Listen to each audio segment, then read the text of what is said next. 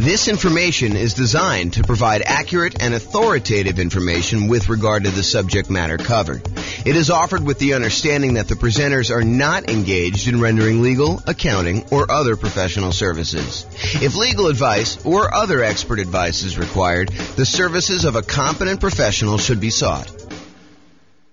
Welcome to the Green Bay Real Estate Investing and Real Estate Financial Planning Podcast. Learn all about investing in real estate in Green Bay, Wisconsin, with a combination of real estate financial planning and modeling with numbers specific to Green Bay, plus syndicated, more generalized recordings of live and pre-recorded real estate investing classes, not all of them specific to Green Bay. Be sure to stay tuned after the podcast for a message from our sponsors. Well, good evening. Welcome. I am not Brian Williams. Although tonight I wish I was Brian Williams. I wish that I could hide behind Brian Williams and say, yeah, that's James's story there and not have to share anything personal. Tonight is 10 things I wish I knew before starting to invest in real estate. I am joined tonight by actually Brian Williams, who is busy eating, so I won't call him out. But thank you for joining us tonight, Brian. I'm not eating. Maybe you'd like to teach tonight instead of me sharing some somewhat personal things. Yeah, I'll share all your personal things instead. Yeah, that's what I'm afraid of. I don't know. This is a very That's why I didn't get an invite, huh? You're like, Brian's going to tell all the things about me that I don't want known. It is possible that was subconscious. It was not deliberate. It was not a conscious decision for me not to invite you. It's possible it was done before I started sending you invites again. I don't know. Some week when I'm teaching at some point, you're going to forget to send me an invite and I'm just not going to show up. Well, I mean, for most classes, I probably could wing it or change it to ask me anything or something like that. But that depends on the class. Although, I mean, when you prep for a class, it is way better than me winging it without having to do any prep ahead of time. Because it's not like I prep for a class that you're going to teach. So, right. Oh my goodness. Okay. Yeah. Tonight's some people say that public speaking is the biggest fear in the world and all this other stuff. For the most part, I don't get really nervous when I have to go and teach a class or do anything like that. But tonight, for some reason, I really am worked up. My stomach's in knots. I told Tammy the other day, I was relax. Yeah, probably true. Probably true. All right. Upcoming classes. Yes, exactly. Nick says James has a beard and not Brian. That's really bizarre. You have a slight beard? Yeah, that's 4 weeks for him. This is 2 days. That is true. It's probably even more than 4 weeks for me. And the spots that look like they're not coming in, that's just gray. You can tell. It's not that I'm light down here. It's that's probably the darkest part of my beard. It's just all gray.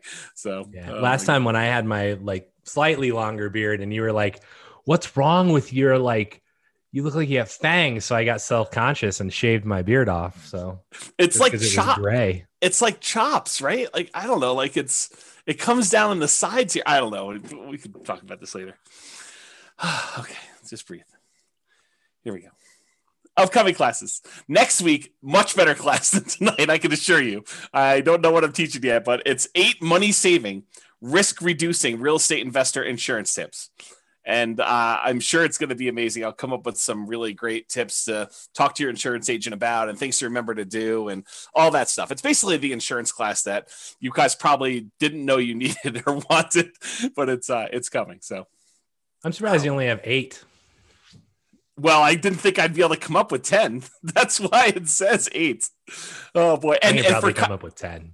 For continuity's sake, Brian did survive. He was not boiled like a lobster, although he has refused to visit the hot tub since then because I did cook him that badly.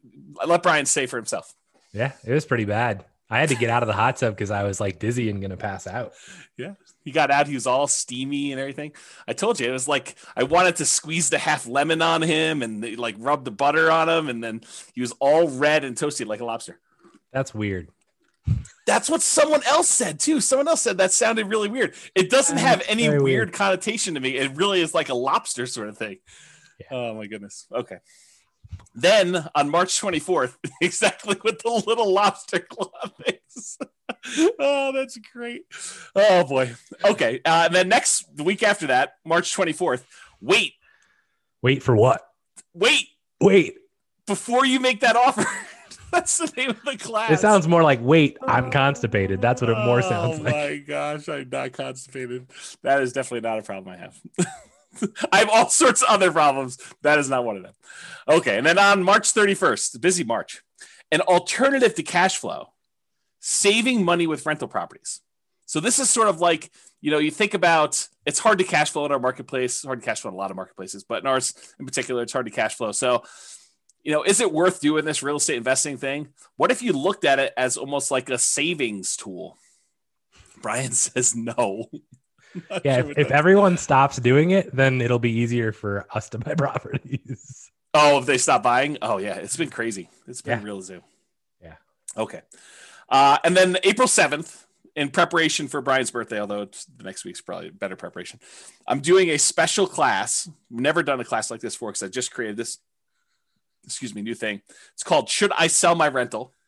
And I've created a new trademark term, which Brian loves when I create trademark terms. This one is return on true net equity. If you were going to walk away with equity from a sale after transaction costs, after depreciation recapture, after capital gains taxes, and you had a certain amount of money that you were going to leave with, what would you need to be getting on that return in order for you to consider selling your property?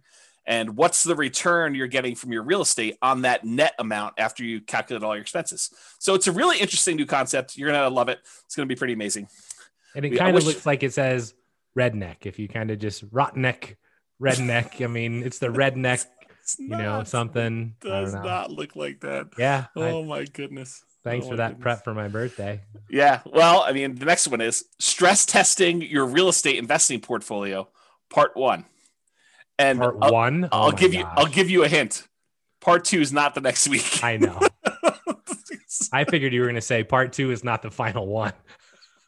Well, that is also true. Part 2 is not the final one. Oh my goodness. Yes. Class is going to be terrible tonight. You should all just leave. I agree. Because if you guys all leave, then I actually don't need to share. I don't need to be vulnerable. Everyone should call their friends and tell them to log on. Oh my goodness. If we can get to 100 people, everyone got 3 people to just log on tonight. That would be awesome. Oh my goodness. Okay. And if you don't like the classes, tell Brian, send him an email. He loves hearing about complaints about class topics because he has no input on what we're teaching at this point. He can suggest a class if he wants to. You can go to realestatefinancialplanner.com/suggest or call me. Just tell me what he'd like to teach. Oh man. But if you really don't like the classes, you can go to realestatefinancialplanner.com/suggest and you could suggest a class. You can vote on what other people Does anyone do that? There was a time when people were actively suggesting on there, but I really wonder if the website is still working because I haven't seen anyone in like 3 weeks on there doing anything. So either they're like, you're right, James, you have taught all the classes that we need. There's nothing else I could suggest. I mean, some of the ones you're coming up with are great because I wouldn't have thought of that one. Or who knows? Maybe they're just not willing to give feedback. Well, I mean, I know when we planned NCRAG for like the past 3 years, we're like, what are we going to teach that's different? And it's like, right, you've taught a lot of stuff. Right, exactly. So it's hard to come up with like, what else do you want? Because ask a question, we have a class for that. Like we have all 2 hours just for that question. That's right. Oh yeah, you want to know about that? Let me tell you the 2-hour version. Go listen to this particular class. Yeah, you know the thing that might be good? It might be time to bring back story time and like interviews. Yeah, that's work though. I mean, you got to like line up the interviews and it costs me a dinner. And no one can go out to eat right now, so it doesn't really cost me a dinner, but it costs me a dinner anyway. I don't know, it's just crazy. Yeah. Yeah. I got high anxiety for tonight. Okay. Introductions via chat. Please make sure that you send to all panelists and attendees so that Brian and the rest of the audience can see your questions that you're asking. And then who are you and where are you from? If you could answer that in the chat window, that'd be awesome. And then what did you wish you knew before you started investing in real estate? And if we get enough replies from you, then I don't need to share mine.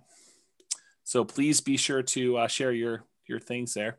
And that'd be great. Then if you have questions throughout the webinar, please do use the chat window. We will try to do that. And I will start looking through the responses here. What was the link for the suggest link? realestatefinancialplanner.com/suggest. So there you go.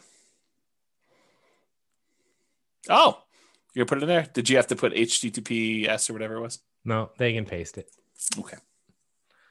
I mean, Dan asked. I know Dan will know how to use those letters. He does. I'm not worried. He can probably tell us something about this. Right. He's going to tell us if the site is up or not, and then he's going to start suggesting stuff. Oh, man. Okay, good. Well, hopefully he's got some good suggestions. That'd be great. Okay. There's a podcast. This recording will likely not make it to the podcast. Well, it depends on how personal I get, really. If I keep it relatively sanitized, then it may not make it up there. If I really go and start, I don't know, crying on the episode, if I cry, it will not go up. I will tell you that right now. So there you go. Yeah. That picture actually looks remarkably like what I look like right now. Yours does not. Yes, that is true. Oh, that was great. I have a Rogue shirt on. It's just not gold. And I have about that length of beard and about that length of hair. Yeah. I think I'm wearing a Rogue shirt. It's just hidden. So. Yes, I know. It's unfortunate. Yeah. Okay. So realestatefinancialplanner.com/podcast if you want to listen to the podcast episodes. And I'm glad to see that some people are dropping off from the recording. So thank you very much for doing that. Although you've dropped off so you can't hear it. It's also available on iTunes, Spotify, Stitcher, and TuneIn. All right. It's like you get closer. My nerves increase. Like I can feel my blood pressure increasing, and I don't know, it just feels very anxious. Well, just relax. So Hunter says, I wish I knew the importance of networking, connecting with people. That's a good one. I did not have that on there. I think I didn't have that on there because I definitely was networking, connecting with people. So that's actually one of the things I say at the end is there's probably a whole separate class on things that I did know that I happened to be right about. Because I could have happened to have been wrong about a lot of this stuff too.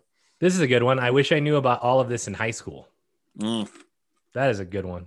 Yeah. I wish I knew you guys 15 years ago. I wish I knew James and Brian before I started investing. They might not be saying that after tonight. Yeah. We wish we knew more about alternative forms of funding much earlier. We always thought you need 20% down, kept us from investing. I wish I knew everything already. Yeah. I don't know everything already. Not even close.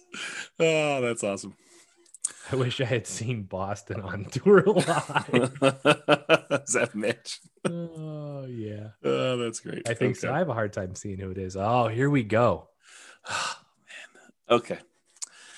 This is all public information, bro. You're good. Yeah, I'm sure. So, okay. So to give you some background as to where I'm coming from, I probably need to give you a little bit of history. And as Brian did point out, this is all public information. It's not like I've never told anyone before. In fact, I think every blueprint has a lot of this stuff in it already, if you've kind of read it. But so I opted to build 2 multi-million-dollar portfolios twice. One time because I failed. And I lost everything, and I had to go and rebuild it again. So this is sort of like, for me, going back through and doing this class was really hard for me, actually. It's like very emotional.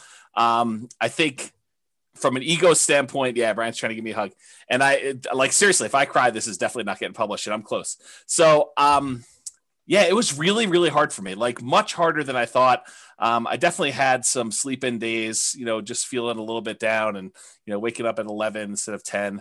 And, just a rough couple of days, 3 or 4 days trying to do some of this stuff. So yeah, so this is where I'm coming from. I'm coming from, I thought, I really did at the very beginning of this thing, like when I started doing the real estate investing, I don't even remember how long ago it was now. I really thought I was smart. I thought that I had studied. I thought I knew everything. I thought that I had, gotten advice from smart people. I thought I had done a decent amount of reading. There was nowhere near the amount of information that there is today and publicly available information that there is today. But it wasn't like I didn't look up stuff at all. I mean, I definitely did a ton of reading. I probably read somewhere between 50 and 100 books a year at this point. And back then it was close to 50. I mean, I definitely was reading about a book a week. And so it wasn't like I was not trying to seek out knowledge and get the information I needed. So I really thought I was smart doing the first one. And looking back now, I was really naive. Like I thought, this is the danger I think we hear sometimes that people come into class where they come to an investor class and they attend deal analysis one time and they don't show up for deal analysis a second time or a different type of deal analysis because they're like, I already went to that class. And I'm like, my mind is like blown every time I hear that now because it's like I didn't realize all I didn't know. I don't know. That's basically it. I did not realize all I didn't know. Like what I thought when I look back now, I was really naive. I thought I had learned a ton. I know now that I have a lot to learn, and I still feel like I have a lot to learn. Like the more I learn, the more I realize, whoa, I don't know a lot about a lot of this stuff. And there's some stuff that I don't think I'll ever really know because some of it's like trying to predict the future and what's the biggest force or what's the biggest factor and what's going to happen here, what's going to happen here. And I think we've proven over and over again that sometimes making these predictions is definitely way wrong. So I don't know. Some of the things I'll discuss tonight, like what I thought I knew. I thought I knew back then. I don't even know what I'm trying to say there. Some of the things I'll discuss, I thought I knew back then, but I really don't know them. And maybe I don't even know them now. So I failed and I lost everything. Just for those that are not clear on that. I've since rebuilt. So in case you're wondering, this is intended to be some of the lessons I learned that I think might be helpful, although it's possible they're still wrong, or you could do the right. This is a great example from when Brian teaches his class on grit and tenacity and EV especially.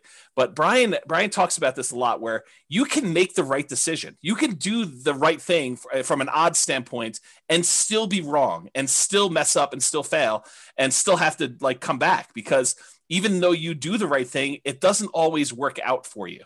And I think that was something I didn't realize at the time to the extent that I realize it now. And I think that'll come out tonight too. I will also tell you, I think I'm doing it smart this time. It's like, I thought I was smart last time. I really do think I'm trying and being smart this time, but only time will really tell if I am smart this time, because I don't know right now. You want to comment on any of that? I'm sure that people are interested in like when this was, if you care to talk about that at all. I also think that the EV point is one that people really like don't understand. And it's like, if I make one bet and I lose and it's a big bet, they quit. Yeah. And I think the important part here is that you made a bet and I don't know what your EV calculation was then. And I don't know how to even calculate what it would have been and whether it was a good bet or a bad bet, but regardless, like, you learned from it. And I think the important part is that you didn't just say, I'm done with this crap. Like you took a lot away from it. And, you know, maybe it took a minute to, you know, want to do it again, but, you know, you came back and you've done it again. And in the process, you've used those learnings to help educate other people, which I think there is not much that's more kind of respectful than that. So, or commendable, I guess is a better word. Yeah. And I do appreciate that. And as far as time frame goes, a lot of this stuff, and it's not me being obtuse and trying to like hide things from people. And, you know, someone may point out something to me, hey, James, what about this? And I'm like, I totally forgot about that, because I think it's not like a deliberate thing, but it's sort of like, I don't know, I repress them or black them out, or I try not to dwell on them. And so a lot of the past gets fuzzy for me. I try not to dwell on it because I think I get like, I don't know, I go into these like dark spirals and stuff like that. And I will tell you at the time, so like, I'm trying to think of when this was. I think we started buying properties in 2000. And it took me a little while to get up to speed to do stuff like that. That was the first kind of round doing this. And I had looked at it, doing property and stuff even before then, but the 2000 was the first one we bought. And then I think my bankruptcy was in 2013. So if you get a feel for that. And so that's sort of like a time frame for you to figure some of that out.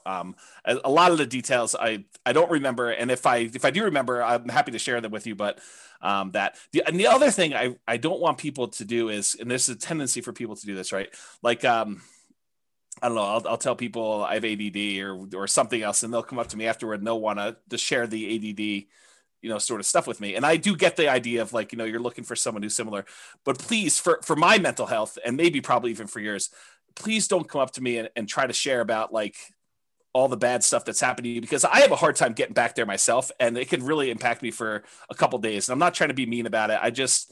I would prefer it if you were sensitive to, don't try to bring me back there, even if you're trying to share that you've come out of it too, and that we have that in common, because it hurts me. It hurts my feelings and it upsets me. And so I don't want to, I'm not trying to do it to be mean to you. It's just hard for me to do it. So yeah, this is why this is never getting published, by the way.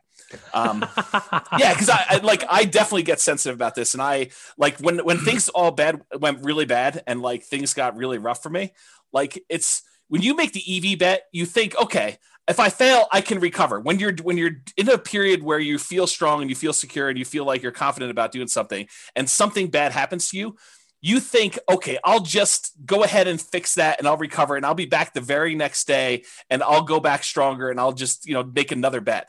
It did not work out that way for me. Like for me, it was rough. I mean, long periods of trying to get even a little bit of mojo, confidence, whatever you want to call it back. And it was hard. It was definitely a lot of inner game stuff. And yeah, I get worked up even thinking about it. Okay. So I think it's important though. Like it's not outside of this, right? I mean, there's other things that you've talked about and I've talked about as well, where it's like, I think a lot of times, I think this is actually the reason this class should get published, by the way, is that this shows like the side of, hey, there was a point in time where you thought everything was great and then it wasn't. Yep. And then you made it through it, right? You didn't give up. You didn't quit. You came back and you made it through it. Yeah. And I think we have like, mine are different than yours, right? But I definitely have at least 2 of those events in my life where it's like, well, things are just not going the way they're supposed to go. And mine are very different than yours. Yep. But, all of us have those. And I think it's important to actually, it's hard, but I think it's important to actually discuss them and know that, if nothing else happened, your comfort zone expanded. In much the same way that, who was it? Was it Ford basically said, if you lost everything today, what would you do? Right. And it's like, well, I wouldn't be poor. Like I would just do it all again and do it better. Right. Yeah. And I think that's important. And so to comment on the Ford thing, because I definitely remember that quote. And I remember being, a very arrogant, very cocky, 20-something-year-old, whatever it is, thinking very similar things like, okay, well, if I do it, I might as well fail big and then I'll come back and I'll just recover and I'll do it again.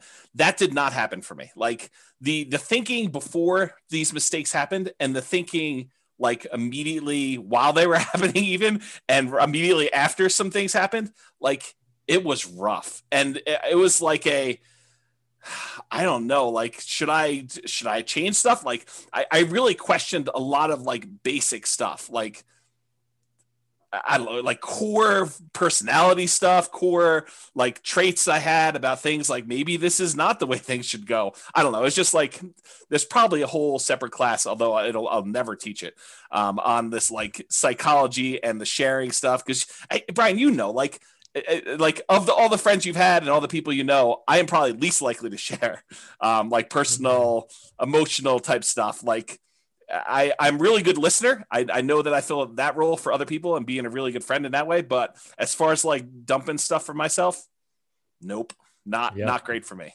So yeah. I don't know. I think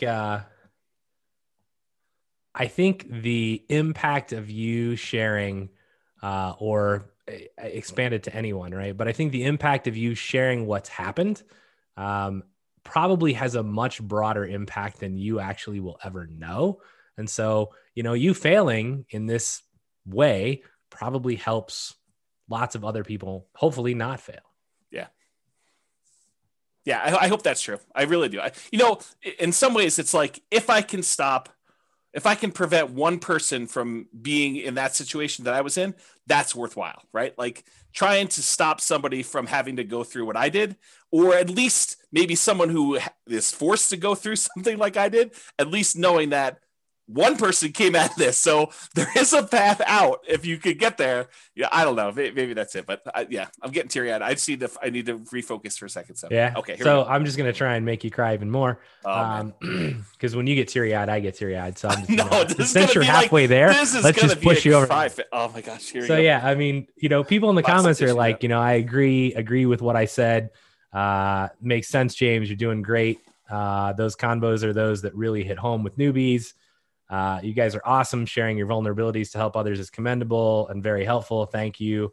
And then somebody says, I didn't know this of your past, but seeing where you are now, it only makes me admire you even more.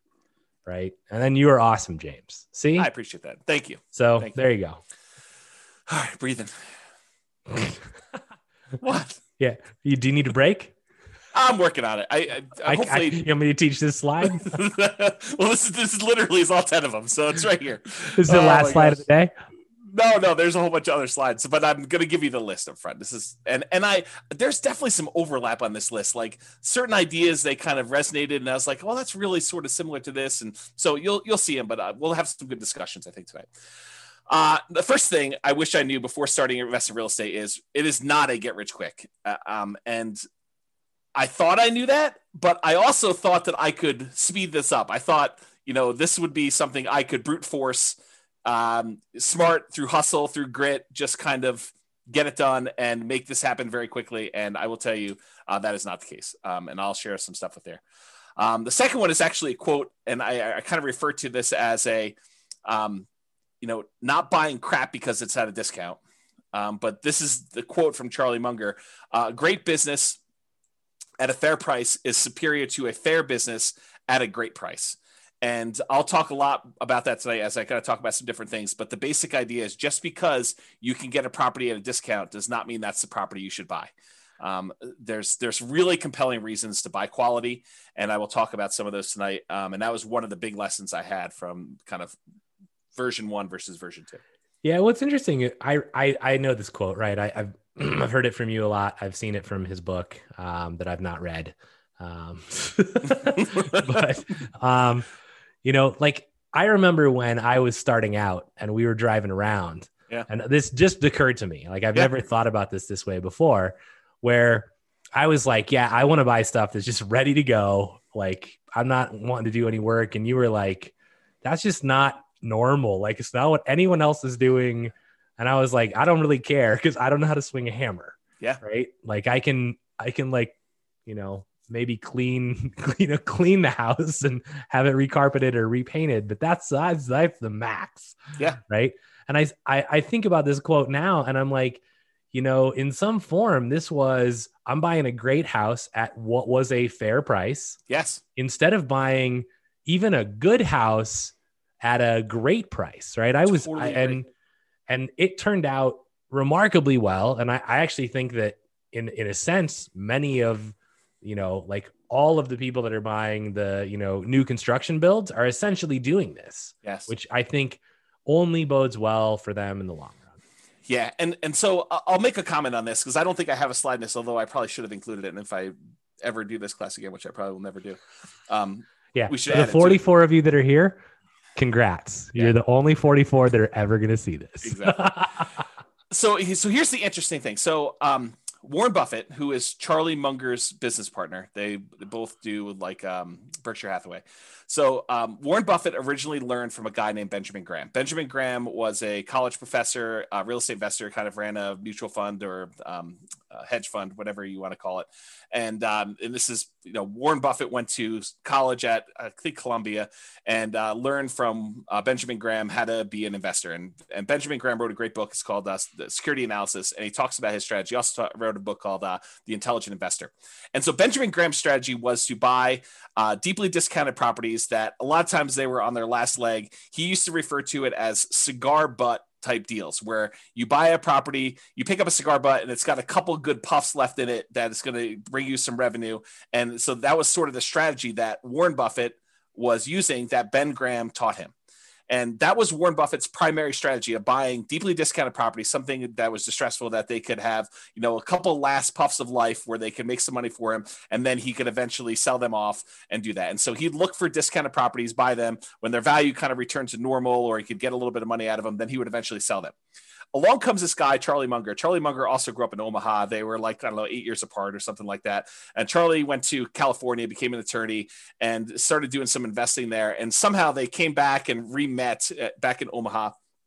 And Charlie had a different strategy. And Charlie was, and Warren Buffett apparently admits this, but Charlie helped Warren learn about buying quality and, looking at buying quality companies that are at a discount that have some type of economic advantage or exceptional growth potential in them, and buying them and then holding them forever, instead of this idea of buying this deeply discounted stock and then holding on to it until you had to sell it in the future. And so Charlie Munger was largely responsible for Warren changing his plan. And I will give you credit, Brian, because you definitely helped solidify this thinking in my mind, because one of the things I was struggling with coming out of a lot of the challenges I had is, what were the things that went wrong with the beginning?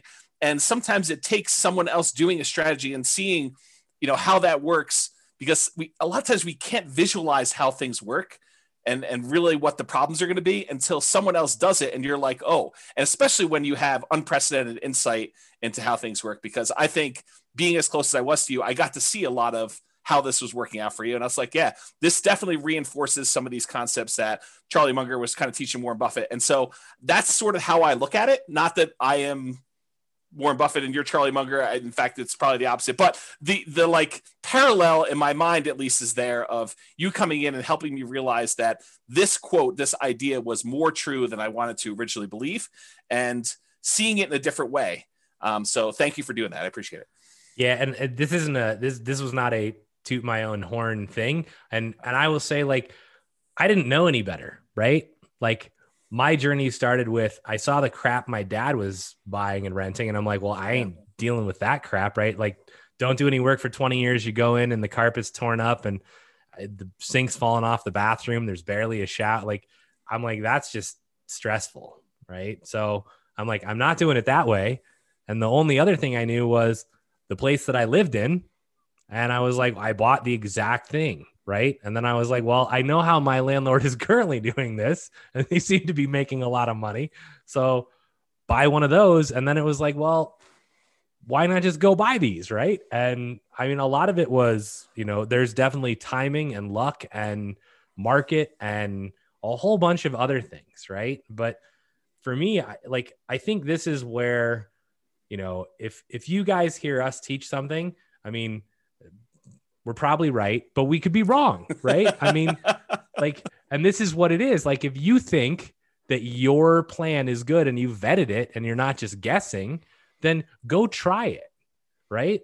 Don't be afraid to step out of the norm. Cause I remember every house we'd pull up to and James would be like, we'd walk through a house and I'd be like, yeah, this is just not really ready to go. And he'd be like, this is what most people are buying. And I'm like, yeah, well, it's not what I'm buying. So pass. Right? That's true. And we'd go find something that looks pretty. And he'd be like, well, this is more expensive. And I'm like, I don't really care. I just don't. Right. The numbers still look like they meet my criteria. So let's try it out. And, a lot of that is, it's hard work, it's grit, it's luck, and luck is really, the hard work that you put in that creates opportunity for you, right? I don't believe in blind luck, but I think, have confidence in yourself, right? And then go perform, but be willing to learn from what doesn't go well. Yeah, I think those are all really good points. I will point out, my father was doing a strategy, and similar to you, I was like, well, there's some problems with his strategy. I'll fix them. But I kept some parts of it, like the buying properties that were deeply discounted that needed work. I mean, I think that was part of the strategy that I was like, well, I think that's the equivalent of buying something at a discount and kind of having a margin of safety and having value. And so I thought about it from that perspective. And I thought I was going to fix some other things, but turns out that didn't work. And we'll talk about this tonight. Next, look at my list. Otherwise, we're never going to get through this. I figured this is the whole class. We'll just have a discussion right here. Well, there's a whole bunch of extra slides, but there's other slides. There's 60 slides. Oh man, serious? Yeah, exactly. Yes. Number 3 on my list was reserves. And I really thought I knew about reserves. I thought I was doing reserves right at the time. I am doing more than I was before. And I think that was a major factor in stuff. So we'll talk about that. As am I. As of what? You're what? I do more reserves than previously, especially after COVID and the stuff that we've talked about. I think that's prudent. Yeah, I agree with you. So there's probably a whole class on reserves, honestly. I think we taught it already. Maybe. There's some stuff I have yet to build about reserves that I still want to create, but I didn't understand the return quadrants nearly as good as I do now, and some of the nuance and subtlety in those things. And so that's a big one that I think is a factor. I didn't know about Nomad, and I was telling Tammy about this in the hot tub last night, and she told me, she's like, yeah, if we had known about Nomad, we totally would have nomaded, and I think it would have made a big difference in a lot of this stuff. And so if I could go back and do it again, that is definitely one thing I would change. I don't know if Brian would have done it differently, but I totally would have nomaded from the beginning. I mean, in a sense, I kind of nomaded once. Accidentally. I did move and rent the previous house out. It just happened to be a price point of a house in Vegas that was not adequate for being a normal rental. You can't buy multi-million-dollar properties and expect them. It wasn't that. Right. All right. So Nomad was one of them. Another one was Focus.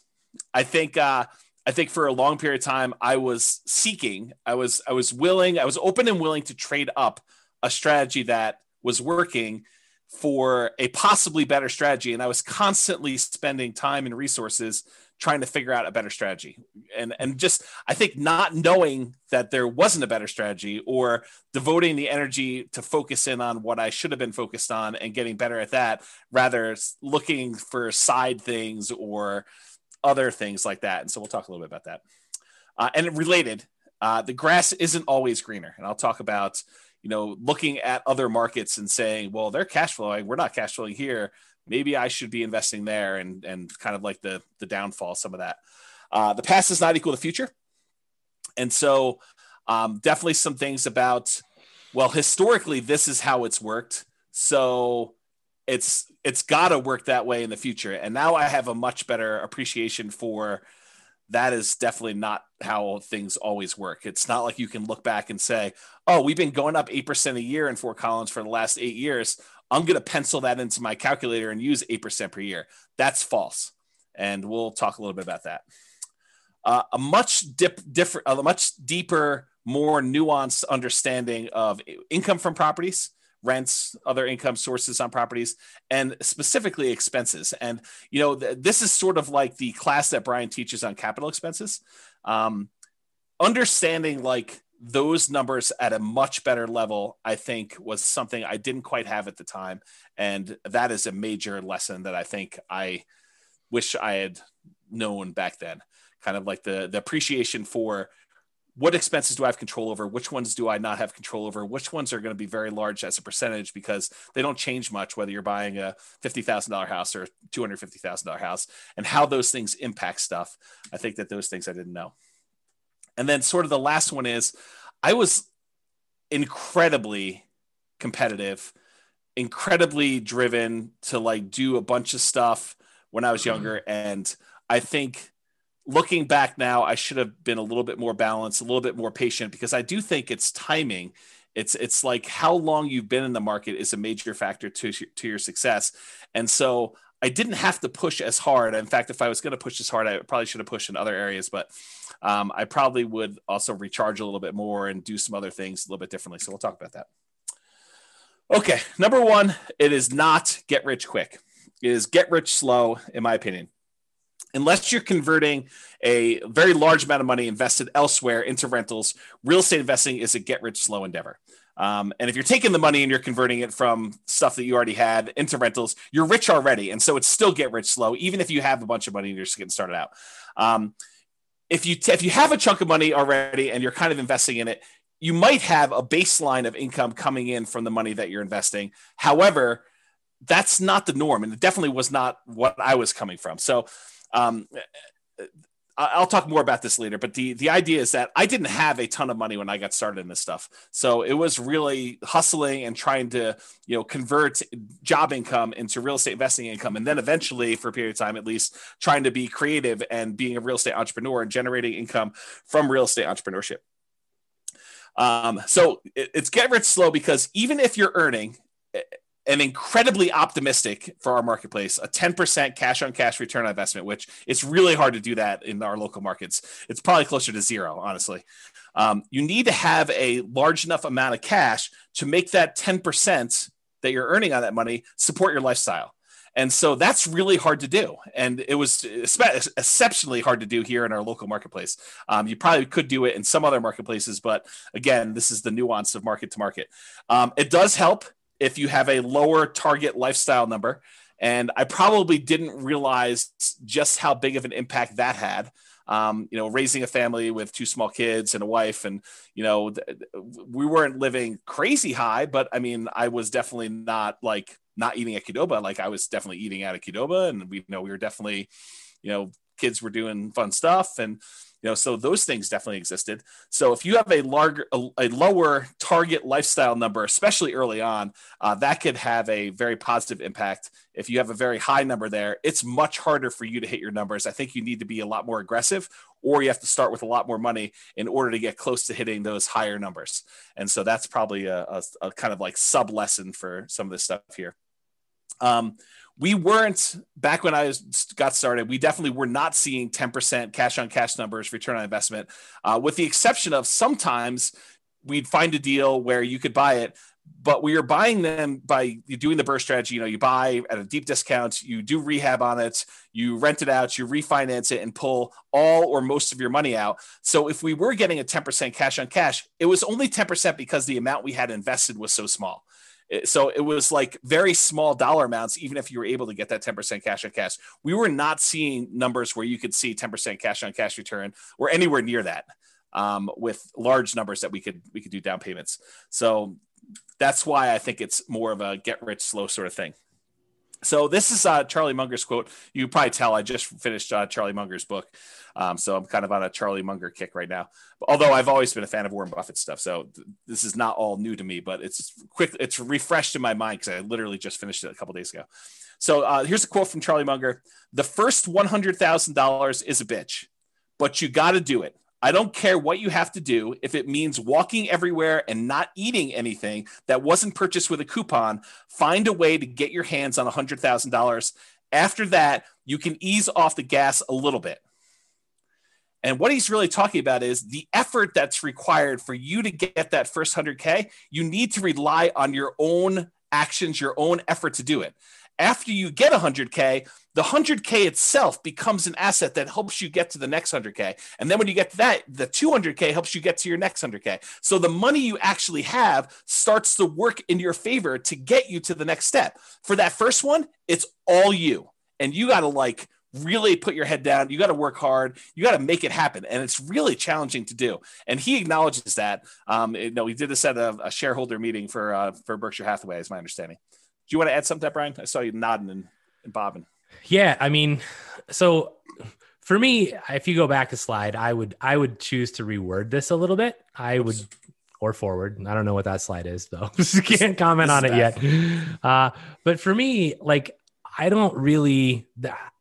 In my own personal life, I make a distinction quite heavily between rich and wealth, right? Yes. So for me, this would be get wealthy slowly, right? To me, the rich is not the goal.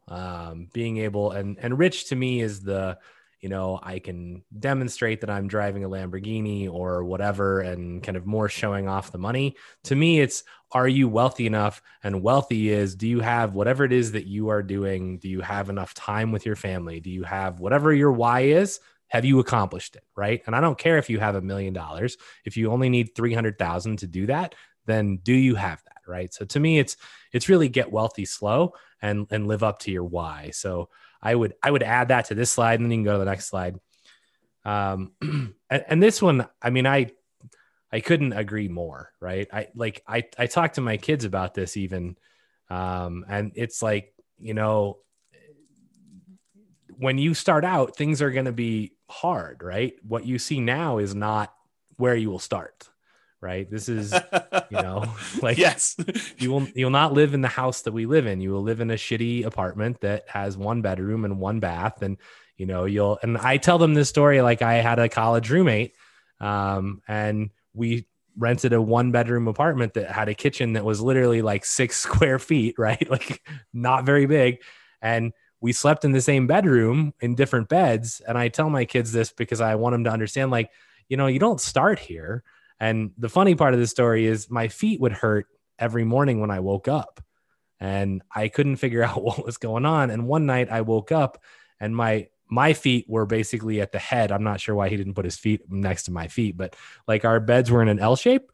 And I woke up and he's got his fist cocked like at 2 a.m. And I'm like, bro, what are you doing? And he's like, you're snoring. And he was punching my feet at night. That's awesome.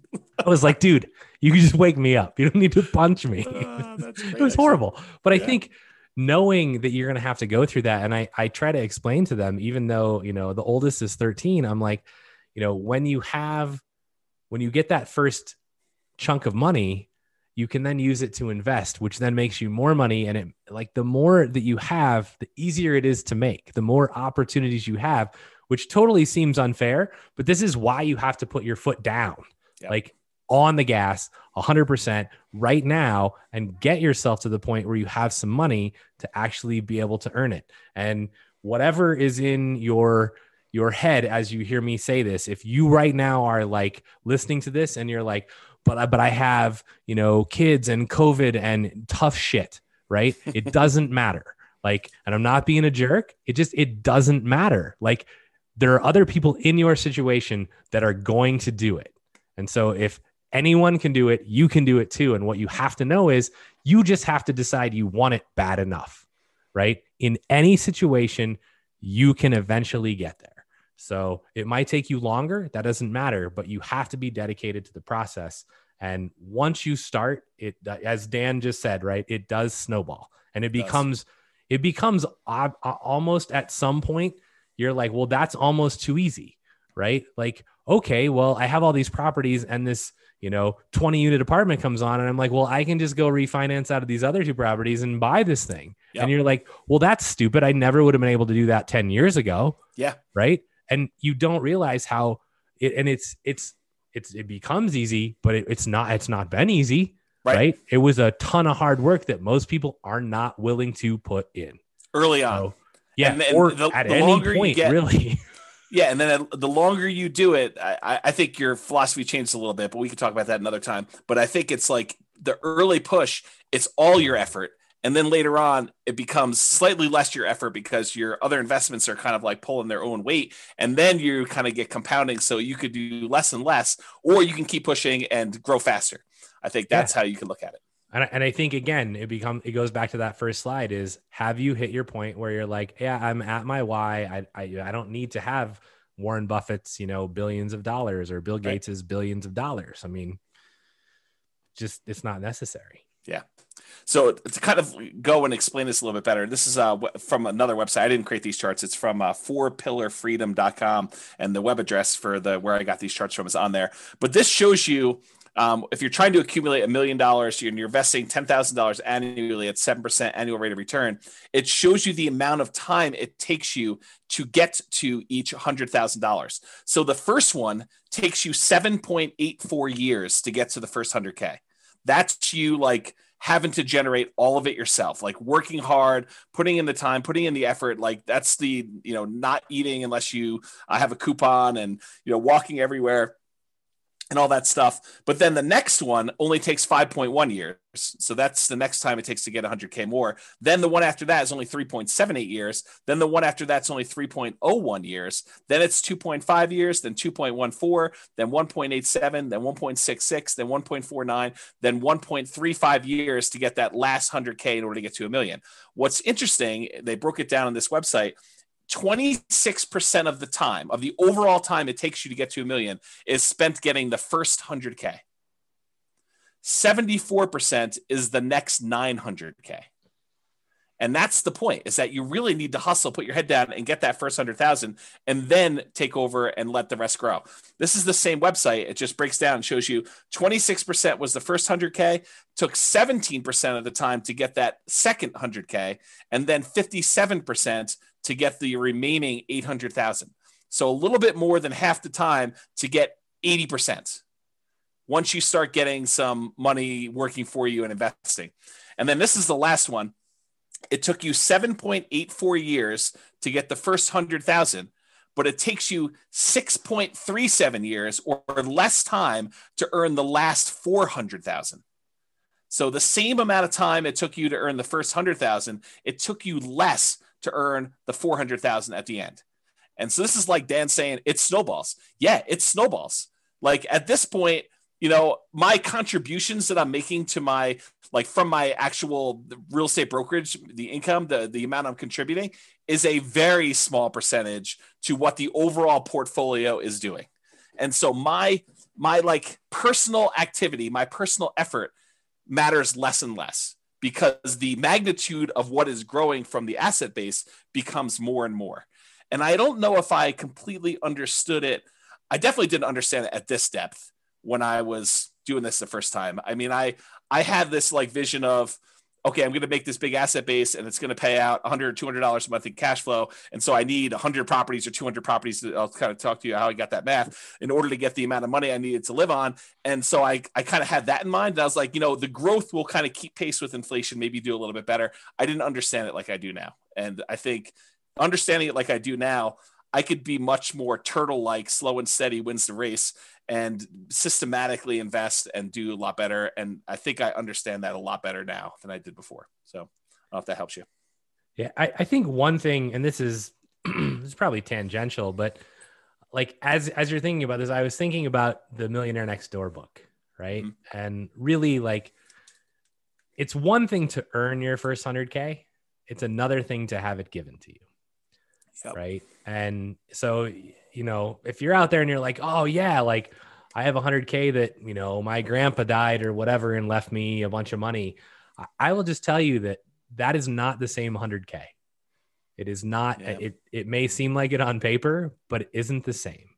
And if you don't understand that, go read The Millionaire Next Door so that you can like understand how generationally the people that earn it, then the next generation, and then the people that lose it 2 generations later. It's very interesting, but it is, you know, Robert says, you know, the pride is in the struggle. And a lot of it is when you work that hard to build something, you have a lot of pride in it, but you also you understand it, right? You know how you got there. And so if you knew how to make 100K, you can now know how to make $1 million. If you got handed 100K, you may not know how to make $1 million. Yeah, that's a good point. I'll also point out, and I know it hurts me to think about this, but I think this is true without really like looking it directly in the eyes and really letting it into my soul. But I think the earning of 100K after a huge setback is also, I don't know, it does something to you that even the first 100K for me didn't do. It's a very different 100K. I don't know how else to describe it, but there's something there. So hopefully that'll help somebody who is on the verge or has to recover or something like that. I don't know. Yeah. Okay. I could understand that. Yeah. All right. So yes, otherwise we're going to be here for 3 hours. Let me move a little bit. Well, we're not posting it, right? So, I mean, there you go. We can have a 3-hour class. There you go. We can do whatever. This might be one of the most important classes we've ever taught. Yeah. Okay. Let me breathe and kind of get through some of it because there's some stuff here that I definitely feel sensitive about. So get rich slow, cash flow. So when I first got started, I was focused on cash flow. I mean, the reading I did, all the like people I talked to was like cash flow, cash flow, cash flow, cash flow, cash flow, cash flow. I mean, that was really what the talk of the town was. And I happened to live in a town where cash flow was really hard.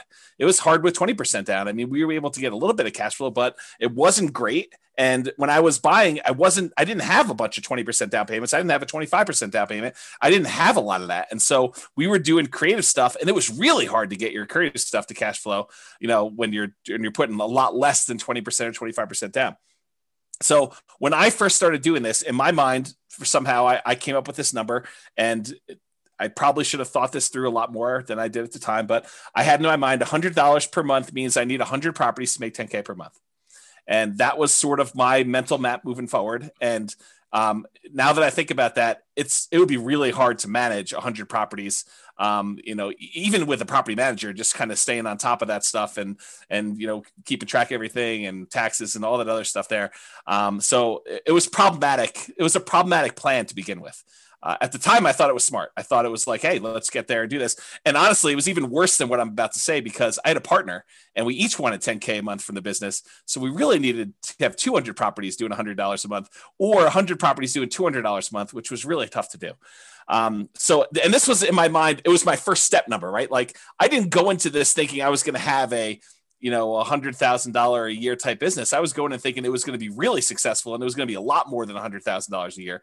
So that was like my, let's get to here, and then we'll talk about how we're going to get to whatever it was, phase 2, where we really turned on the afterburners and did it.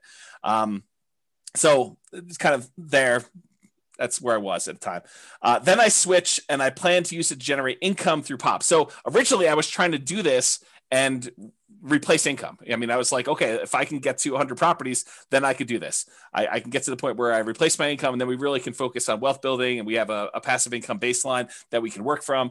And that was my original thought. And the amount of effort and the amount of time it was taking in order to acquire the properties at the pace that we needed to do, it was going to be a long time. So we kind of switched a little bit and started looking at generating some type of POP. And by POP, I'm going to define it as when you sell to a tenant buyer on a lease option, and that tenant buyer cashes you out, and you realize the $20,000 or $30,000 proceeds from the sale of that property.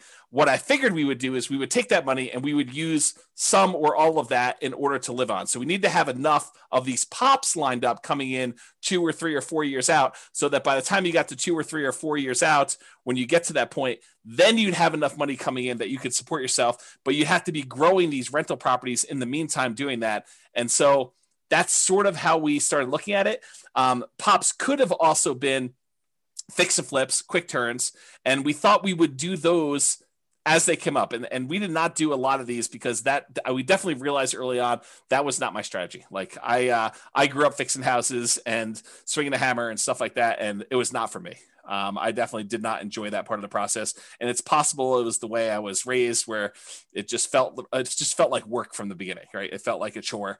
Like, you come home from school and, you're supposed to frame this wall so that when dad comes home, you can look over and make sure you did it right. And then, we're doing drywall the next day, and you're sanding drywall 4 times, because we didn't do knockdown. We did, the shear coating for so it was like all that stuff. And I was like, oh no, I'm not doing this. So anyway, it could have been fix and flips, which we didn't do a lot of. Lease option exits, which was a strategy that I thought we were going to go and do a lot of stuff, and a lot of wholesaling. And so the wholesaling, though, is you're taking money, you're kind of like trading dollars today for what you could have had as a long-term investment for a property later on down the road. And you were giving up a lot of the upside. And so while we definitely did some wholesaling, it was not the preferred strategy. And so we did that eventually. And this is like me abridging this story to kind of make it fit into the class.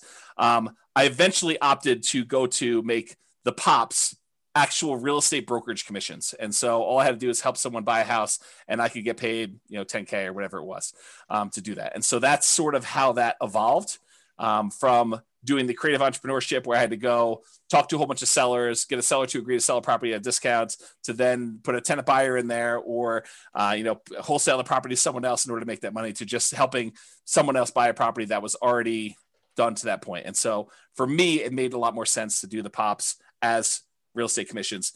In retrospect, and this is hard for me to even say, it may have been arguably better if I had just gotten a job and, done some type of nomad thing and just, lived on whatever it was, got to that 100K to 200K, 300K, and just built it that way. And, it's at the time, it didn't feel like that was the better option, but it might've been. So I don't know, just something to think about. Would have changed your course of history. It totally would have. And that's the hard thing for me doing this, like looking back, kind of stuff is I don't usually go back and have regrets about, oh, I should have done this differently. I should have done this differently. But if I'm forced to, maybe that wasn't the right choice. Maybe it would have been better to do this other thing. And it's hard to say, right? I mean, I could have gotten distracted by something else and I'm not where I am. And it's really hard to know, but I don't know. It seems like there was a lot of shots on goal that didn't end up being goals. And maybe that's okay. Maybe that's the way it's supposed to be. Maybe it was a persistence, grit sort of thing. And that was the lesson I need to take from it. But it's really hard to say in retrospect. So the story that this brings to mind is when I worked at Microsoft, and the VP who had been my VP for most of my career, she's still there. She's amazing. Lisa Brummel, you can look her up. And there was a point in time where she basically two different points in time, right? The first one was, hey, we want you to go do this other new thing. And it was like, that wasn't in my path, right? It wasn't what I was trying to do. And she basically said, you can either stay where you're at and be, a good or even great, manager and business owner, or you can go do this completely new thing. And if it's successful, it'll be rock star level. Right. And it's you have to make this decision between yeah, but the rock star thing might fall flat on its face, right? This might be a 3-year waste of time. And then where am I? I'm out of line for my other thing. Right. I think that was the first one. And then more related was the one when I decided to leave Microsoft and I went and talked to her. And she looked at me and she was like, and I, for those of you that don't know, I left to play poker professionally. And so a lot of people are like, what is wrong with you, bro? You are messed up in the head. You're going to leave your job at Microsoft where you make lots of money and you're going to go play poker. And she was like, I totally understand where you're at. She said, if I was your age and my dream wasn't poker, she's like, if I thought I could make the LPGA tour, I would totally quit and go try it. And I think having not tried what you tried, I think would have been a disaster and a much larger regret than ever being able to sit here and look back and go, oh, I should have gotten a job and made 200 or 300K and then invested. That would have been a huge, huge regret for you, I think. Yeah, it's maybe true. Yeah, I think the challenge with a lot of these looking back things for me is I get overly emotional thinking about it. Yeah. And so I try not to think about it. Yeah. But we're going to have to think about it every week now. So right. I'm going to cover a couple questions here. Yeah. A whole bunch of people. I guess it's just one. I left it from before, so I'll cover it so we can move on. Two of them. I've yet to begin investing. I'm stuck at home with the kids because of COVID and not able to work, looking to learn as much as possible until I get the income to begin investing, looking to begin sometime this year, fingers crossed. So again, everything you've heard tonight, pedal down, don't let any of that stand in your way. And every time that anyone, not just you, feels like, oh, hey, this is why I can't do something. I just want you to remember me looking you in the eye and going, bullshit. That's a limiting belief. And then I want you to examine to see if it's actually something that's preventing you from doing it, because it probably isn't. And we all have them. Right. And James and Royce and we try and call each other. It's that just seems like a limiting belief, Brian. That's just crap. You can do it if you want to, you're choosing not to. And so I don't know your situation and I'm not pointing anything at you particularly, but definitely examine where your kind of beliefs lie, because there are people who are in really dire situations who still manage to do amazing things. And so it really becomes, how bad do you want it? And when can you, step forward and move towards that? So I hope you're able to start this year. And I grant you, COVID has messed lots and lots and lots of stuff up. Yeah. I literally hear that every day right now because we're hiring for a position and it's got laid off because of COVID. I got laid off because of COVID and I had a great job and then COVID. And it's oh yeah, it's crazy. Next question. I'm in my current first home looking to jump to the next and claim that the new one is primary residence. So essentially nomad, which is awesome. Rent my place, first time landlord. Nervous because of CO laws, which I assume is meant as Colorado laws that heavily favor tenants and not landlord, which actually isn't true in our state. Our state is actually much more geared towards landlord, although it's swung a little bit, but it is not like California where it's, and maybe this is supposed to be California, right? In which case you're dead on. But in Colorado and even anywhere, like it's okay if the laws favor the tenants, right? Don't be negligent. Like treat your tenants as human beings. I mean, and most of this stuff never comes into play. So don't let tenant or landlord laws heavily favor one way or the other deter you from being an investor. Yeah. And then what do we got? And Brittany says, thank you so much for that, which is good that she didn't just like log off. So you already have the right mindset, Brittany. I will just say that, like for you to actually hear me say that and be like, thank you. Like you're going to make it. So go get it done. Yeah. You're well on your way. Cause a lot of people would be like, F you, Brian. That's probably true. Which is fine. I totally am happy with that. And then I just go, great. I'm kind of done helping you. Yeah. All right. Let me push on because we're at slide 18 of 63. So fair price. There's a lot more to deal analysis than the numbers on the spreadsheet. You have to read into the spreadsheet, and I don't think we can even create a good spreadsheet to really do this justice, because you need to truly understand what each number means and understand what is likely to improve, what is likely to stay the same, what do you have control over, what do you not have control over. So there's a lot of nuance and subtlety to the spreadsheet and understanding that. And there's this idea of what is a fair price to pay for a property, and we'll talk a little bit about that. And then early on, when I was doing this stuff, I was focused on buying primarily lower price properties and at a discount. And that was what I was considering my margin of safety when I was buying properties. And I was primarily using the BRRRR strategy, the buy, rehab, rent, and then refi model, where I'd leave as little money in the deal as possible. Or I would go and I would buy properties creatively, like do marketing, talk to motivated sellers, find a seller that it was in their best interest to allow us to come in and start making payments on their existing loan. And I would acquire the property. I'd make payments on their loan. Sometimes I'd have to give them a little bit of money in order to buy, their share of the equity. And then we would take that over. We'd usually put a tenant buyer in the property, allow the tenant buyer to rent the property until they were able to buy the property from us. And then we'd make a pop or whatever it was. So that was the two primary strategies I was using, but the discount part of it was not the only margin of safety. And that's the really important takeaway that I definitely understand now that I didn't understand before, is that buying a property at discount may not even be the best margin of safety that you can buy. Sometimes buying a property at a fair price that has really good long-term economics is a much safer investment than buying a property and getting a mere $20,000, $30,000, $50,000 discount on it, especially depending on the price, like that dollar amount. And so there's a really good chapter in the Tao of Charlie Munger by David Clark.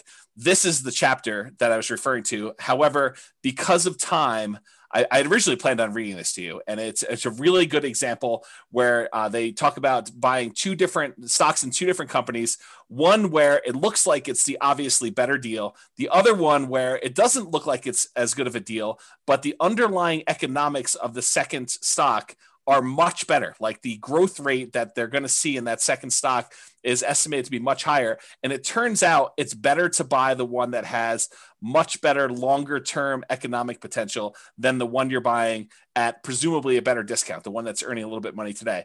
And so the temptation for you in real estate, the equivalent is sometimes you're tempted to go buy a property that has $100 a month cash flow now, when it would have been better for you to buy the one that has break even or slightly negative cash flow if that other property has better long-term economics. It's in a better part of town. It's a better quality property. It's a better, the maintenance on the property is going to be lower. We're likely to see higher rent increases on that type of property than one in a D-class neighborhood. It's all these kind of like subtle nuances that make the difference in property selection. It's not always about, oh, this one makes positive $100 a month. This one makes negative $100 a month. I should always buy the $100 one positive.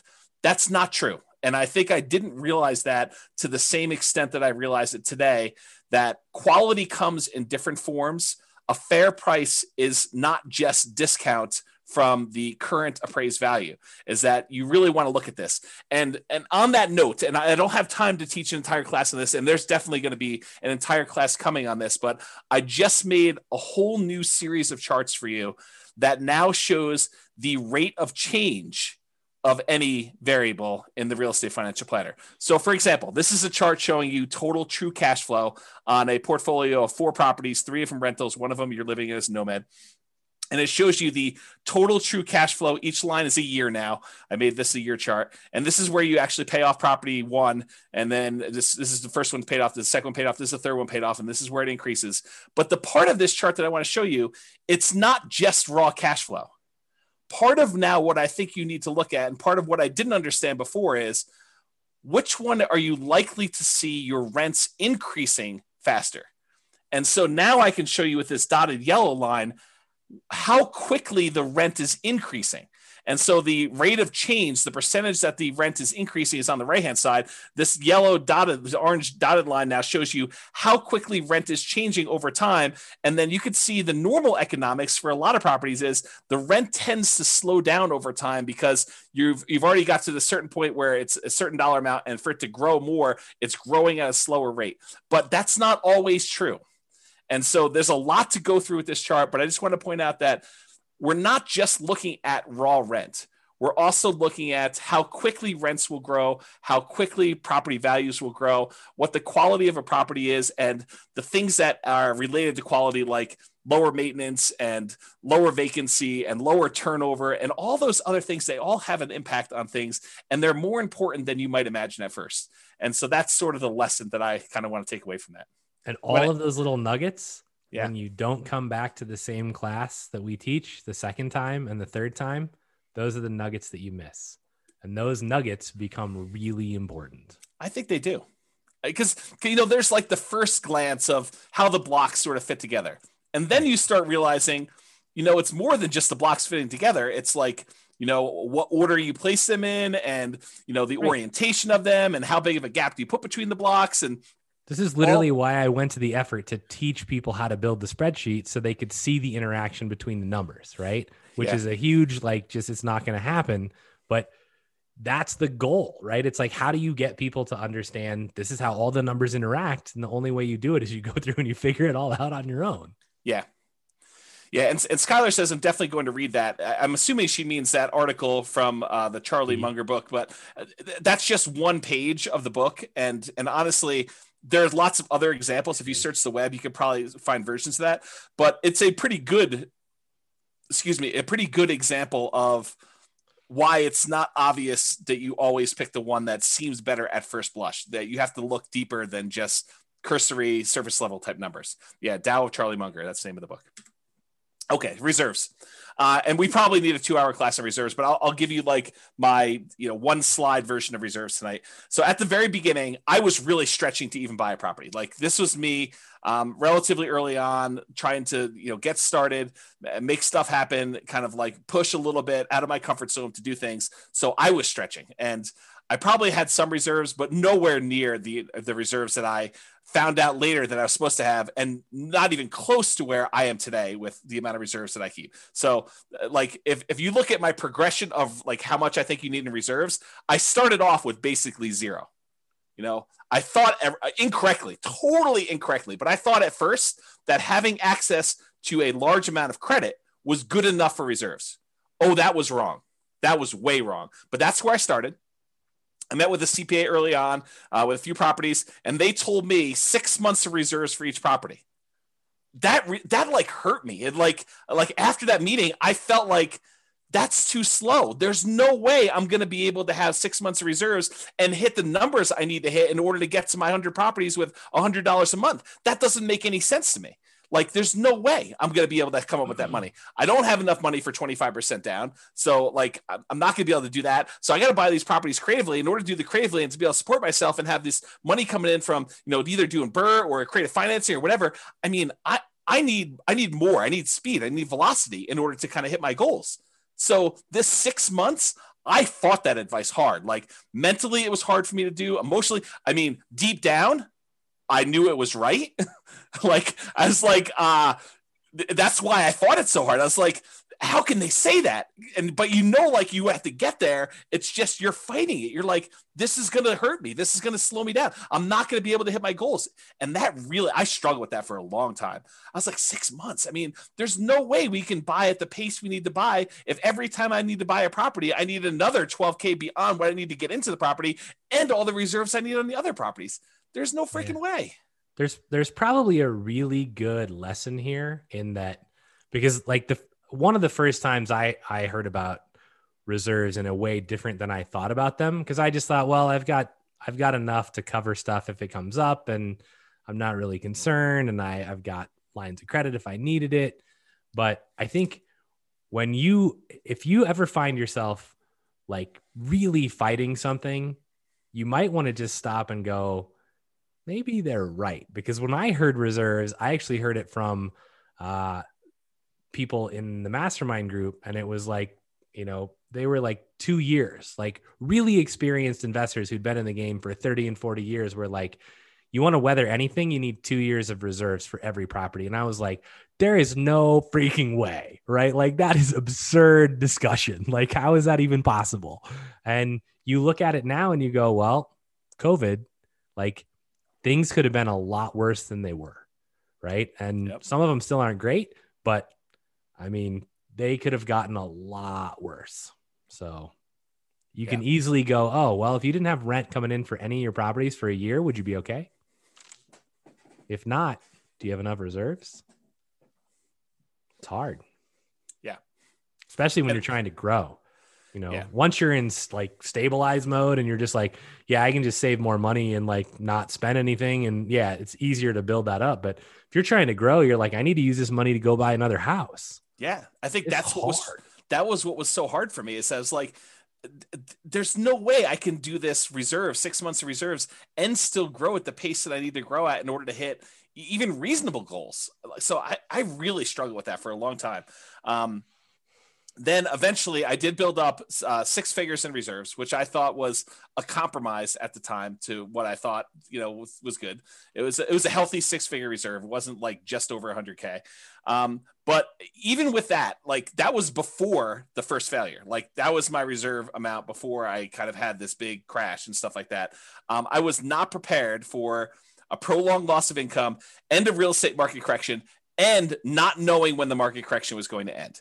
And I got to the point where I was like, I wonder if I'm throwing good money after bad. And I really struggled with that for a long time. I talked to my advisors. I had some very, long conversations, sleepless nights, just struggle with that decision and how it went down. But I mean, I'm way more than that now, more than 2 years, in case people are wondering. Okay. All right, return quadrants. And I'll try to go through some of this fast because I realize we're a little bit behind on time. So, and there's a really good, very long article I wrote on these return quadrants and kind of some of the nuance there. It's under realestatefinancialplanner.com/return-quadrants, plural. And if you go there, there's some detail. It's me writing out like almost a 2-hour class for you on these things. In fact, I probably should publish a book on this, but this is what I mean by the return quadrants, by the way. The 4 different areas you have returns, and then the reserves part here, and the total you get there. You guys have probably seen me teach this in class. And here's one of the things I want to point out about the return quadrants. And it has to do with what you hear versus what I'm actually saying. And sometimes I think they're different. And the example I like to think about is, have you ever had a misunderstanding with someone where you thought you really understood what they were trying to tell you, but it really was not? You thought you knew, and you could almost finish your sentence and you could tell them stuff, and maybe even most of it fit. And so they thought maybe you did understand, but maybe you're just describing it a little bit differently. But turns out, you find out later, they did not understand. You guys did not understand each other. You were talking past each other, and you were not on the same page. I think sometimes that when I teach the return quadrants, that I'm saying something and you're hearing something different than what I'm saying. So try to sort of listen to what I'm actually saying and not what you think I'm saying, because there's a lot here, and it's a lot of detail. So really brief version, the top half of the return quadrants, appreciation and cash flow, those are speculative. We have very little control over whether or not properties are going to go up or down in value. And to a lesser degree, we have very little control over whether rents are going to go up or down and how much cash flow is. So in case you never picked up on that before, those are not really certain returns. Now, we can try to buy things where we're likely to have appreciation, where we're likely to have positive cash flow, but realize that's largely outside of your control once you acquire the property. We don't know, okay? Now, the ones on the bottom, debt pay down and tax benefits, those are less speculative. They are more certain. Did I say they are guaranteed? No. I said less speculative. We really don't, they're less likely to change, although they can change. Debt pay down less so, but tax benefits definitely a possibility.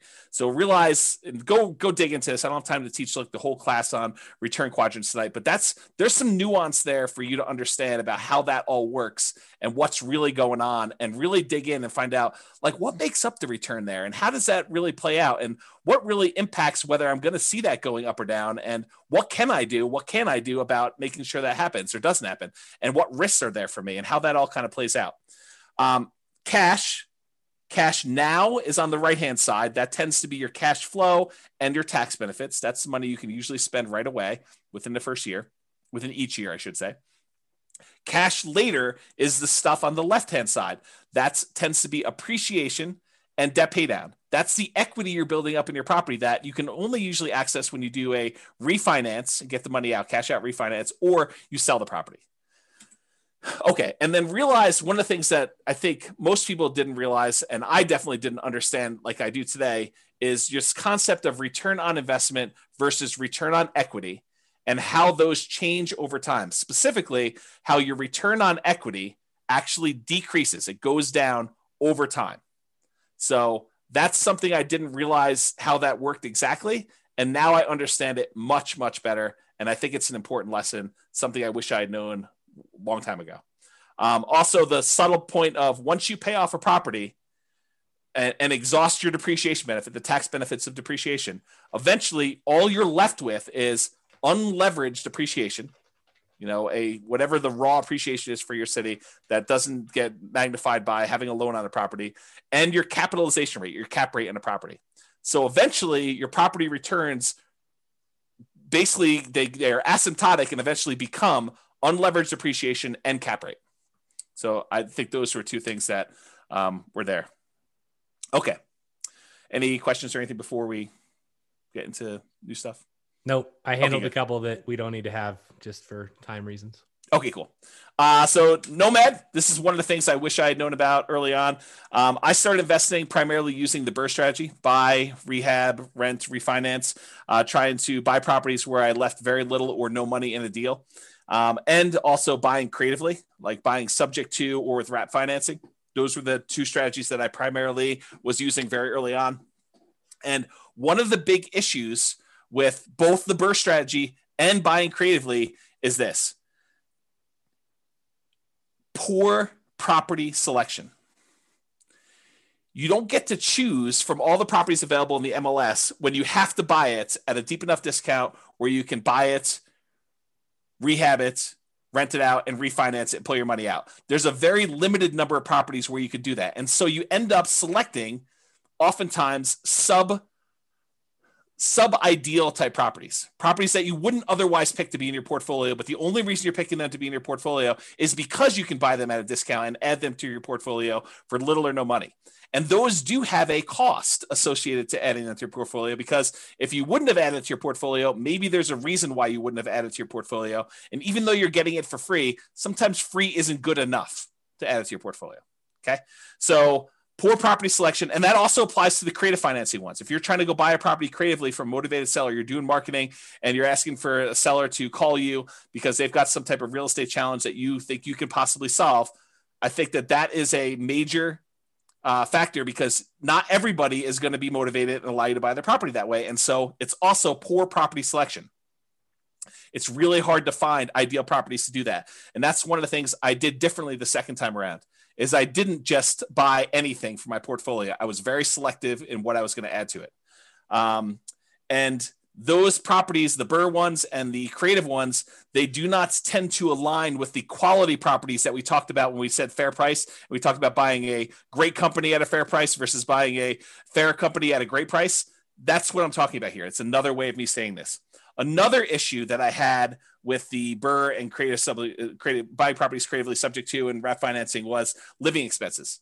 I had to figure out a way, if I wasn't going to work a job, if I was going to be a real estate entrepreneur and try to generate money from this, was generating living expenses. So I had to do it either with cash flow or these pops by having a tenant buyer live in the property. And then, 2 or 3 or 4 years later, they come out and I get 20, 30, 40K, whatever it was at the time to do that.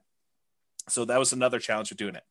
The second time after I failed and I had to rebuild, I primarily focused on 25% down and then a little bit of Nomad. And so for those of you that are kind of aware of what I'm doing, that's what I primarily did for version 2. Okay. Hey, James. Yes. Knowing that return on equity goes down over time, what do you do about it? Do you try to exchange out properties as time goes on to optimize or something else? I didn't know you taught a whole class on this. Yeah, it's a little bit beyond the scope of this. There are things you can do. You can actually refinance and change your return on equity calculation to do that. But I do think that adds additional risk, and so it depends on where you are in your kind of like investing career and what you're trying to accomplish as to what the correct answer for that is. I will tell you that your portfolio tends to become slightly less risky over time as your equity position increases. And I think that lower return is a reflection of your reduction in risk because of the less debt that you have. Your kind of like debt to equity ratio, your debt to net worth ratio. And so there's a whole class on some of that as to what that means and why. And I probably should have time to think it through and really give you a much better answer, but that's like off the top of my head while I'm distracted with some other stuff. So why 25% and not 20%? So the short answer is you get a much better interest rate for a 25% down than a 20%. And it's not that much extra down if you've got some resources going there, and it significantly improves your cash flow to do it. So we've done classes before, I think, where we compared 20 to 25% down. The which ones they were escapes me right now, but this is not a new discussion. This kind of 20 versus 25%, we've talked about a lot in various other classes and showed you the numerical differences of why you want to do that. One of them is definitely the financing class, where I show you the difference in interest rate between a 20% down payment for an investor and a 25% down. It is way, way better. Like your cash flow significantly increases because number one, you're borrowing less. And number two, your interest rate is crazy better than doing the 20% down. So that's the short answer for that one too. Okay. So one of the things I wanted to point out, we talked about this idea of the first 100K, the kind of one that, Charlie Munger says is kind of a bitch to get to. And I wanted to show you just very briefly why Nomad can be an amazing way for you to get to that first 100K. So this is you in your second year when you convert that first property you bought to a rental. And you can see that just by holding that property, even with negative cash flow in our marketplace, this is a property that you could have bought 3 months ago in Northern Colorado. It's probably one of the better properties, but it's not like a once in a lifetime type deal. It's like you could have bought 10 of these. So it has negative cash flow on it, has some positive tax benefits so that the overall cash flow is positive. Appreciation on it was 11,000 or so, and debt pay down was almost $8,000. And so on that particular property, you made about $20-something thousand just by buying this. So that's in year one when you do it. When you do year two, the property made $23,000 in year two and $22,000 for the second property you bought. So between the two of those and the one from the year before, you're at like $68,000 towards your first 100K, which is crazy to think about. That's just you doing 2 Nomad rentals, 3 properties total, 1 you're living in and 2 rentals. And then if you end up getting to year 3, you have 25 from the first one in that year, 23 from the second one in that year, 23 from the third one in that year. And so you had a total of whatever this is, $70,000 plus what you had before. So you're at $141,000 by the end of year 4, 3 years with you as rentals. So you're way over that. Now you did have to contribute, down payments in order to get here. First one could have been 0. But, probably 3% down, 5% down for doing some of those. But that's what's powerful about Nomad is it allows you to get these amazing kind of returns on the numbers. And I probably should do a whole class just on this concept of kind of getting to your first 100K, why Nomad is so fast for doing it. But one of the reasons why it's so fast is you're seeing 23% return, 25% return, 30% return on the amount that you invested, on your equity, actually, in this case, because it's a return on equity quadrant when you're doing that. And so I probably need to dive deep and do an entire class on that. But this is the short version as to what I didn't know, whenever it was 20 years ago when I first started.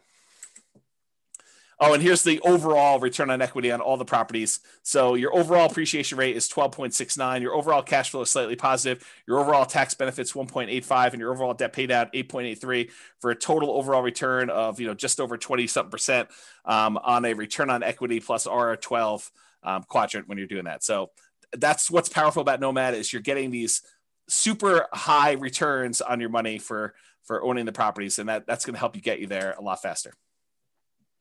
Okay.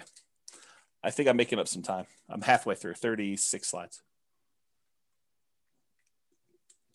Focus. When I was running my marathon, Brian was texting me videos of The Rock in the gym saying focus. That's what he was doing when I was doing that on my phone. Focus. My phone is actually named Focus. Really? Should be named like lack of focus, like distraction. No, that's not your phone. So focus is going to be relatively short, but I think in some ways this is one of the bigger ones, right? I think this is the one that cost me a lot of time, cost me a lot of energy, and probably didn't help as much. It's this idea of shiny object syndrome where, you hear about a new course on, I don't know, reverse wholesaling or option auction strategy or, flipping houses remotely or virtual wholesaling or whatever it is that's the new attractive thing of the day, or day trading or buying domain names or whatever it is. And you end up thinking that may be better than the strategy I'm doing. It would be a disservice for me to actually continue doing what I'm doing when this other thing could be 2 times better or even 10% better. It's this kind of like, you think that you're missing out on something. And I think I had a lot of that missing out sort of psychology going on, especially when I was younger, and I was looking for the optimal vehicle in order to get me where I was going to go. And I don't know if anyone else has had that sort of, thing where you feel like I got to pursue everything because I don't know what I'm missing. And I could be finding something that's so much better than what, this person's selling me as kind of like their course or their strategy. And so I had a lot of that going on. So I was always looking for something better. Yeah. Like a fear of missing out. I think that's a good way of putting it too. What I came to realize later on is an expert with well-used old tools is better than a novice with the latest, most high-tech, best tools available, because I think the expert has skills in using their tools and they can accomplish what they need to accomplish a lot of times with really great skill and have a really great finished product, where someone who's brand new, even though it's a slightly better vehicle, slightly better tool set that they have, a lot of times they just don't use it very well and they don't perform very well. And so I don't know, I would think really hard about jumping ship all the time and trying something new. I would just focus and be patient and implement a strategy that, is in the top 25% or 20%, 10%, whatever you find is your particular strategy. But I wouldn't jump around to gain a little bit of extra thing, because the grass is always greener on the other side. You think that something else is going to be way much better, and you try it and you're like, oh, I didn't realize this was going to be part of this thing, or I was going to have to deal with this nonsense and stuff like that. So I think that's another part of it. Yeah. I mean, if you've ever seen me use like a regular saw versus a power saw, like my cut is much straighter with a regular saw because that power saw is out of control. Yeah. I mean, that's probably true, I guess. Yeah. And then here's the other part of focus. Here's a quote from the Bible: "Where there is no vision, the people perish, but he that keepeth the law, happy is he." And that's from Proverbs 29:18, King James Version. And I think about this a lot, because I think about how it was hard for me, and I think it's hard for a lot of people, that unless somebody lays out the entire plan in detail and thinks through the entire project and like says, these are the steps. This is where you'll be. This is what you need to do. I think for most people, it's hard for them, especially when they're brand new and they don't know what they don't know. They don't know what they're missing. They don't know what they need to do until someone lays out that in detail. It's really hard for you to have the vision of what you need to accomplish and how it gets you to your goal. And so this occurs to me, like when we started teaching Nomad, I realized right away that I need to put out, even if you guys don't use the 10-year plan of buying 10 Nomad properties, you need to have at least seen a 10-year plan so that you know, hey, someone has thought this whole thing through, and this is how you can get from 0 to owning 10 rental properties and what those numbers look like. Now, you may decide you only want to do 1 or 2 or 3 or 4 or 5 or whatever it is, but at least someone has laid out, 10, Brian says, but someone has laid out the entire plan for you and given you a vision. This reminds me of like someone who is trying to build a house without creating a blueprint first, or without creating some type of plan. It's like, does this board go here? Well, I don't know. I mean, unless you have a plan, you don't know if a board does go there or not. Maybe it should go there. Maybe it shouldn't go there.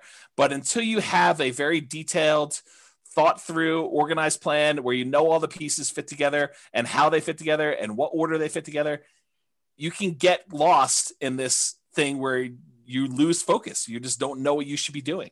So I think it was really challenging for new investors to kind of develop or see that a detailed plan of the future. So that's why we ended up teaching the Nomad the way we do. It's one of the reasons why I wrote the financial planner software, is because there wasn't anything available that made it easy for us to develop these plans and change assumptions and do all that. And then it's one of the reasons why I wrote literally the blueprints so you could take your plan and I walk you through what happens at different stages, all these different significant events and stuff like that. So I'm trying to help you with your vision process because I think that was something that was lacking for me.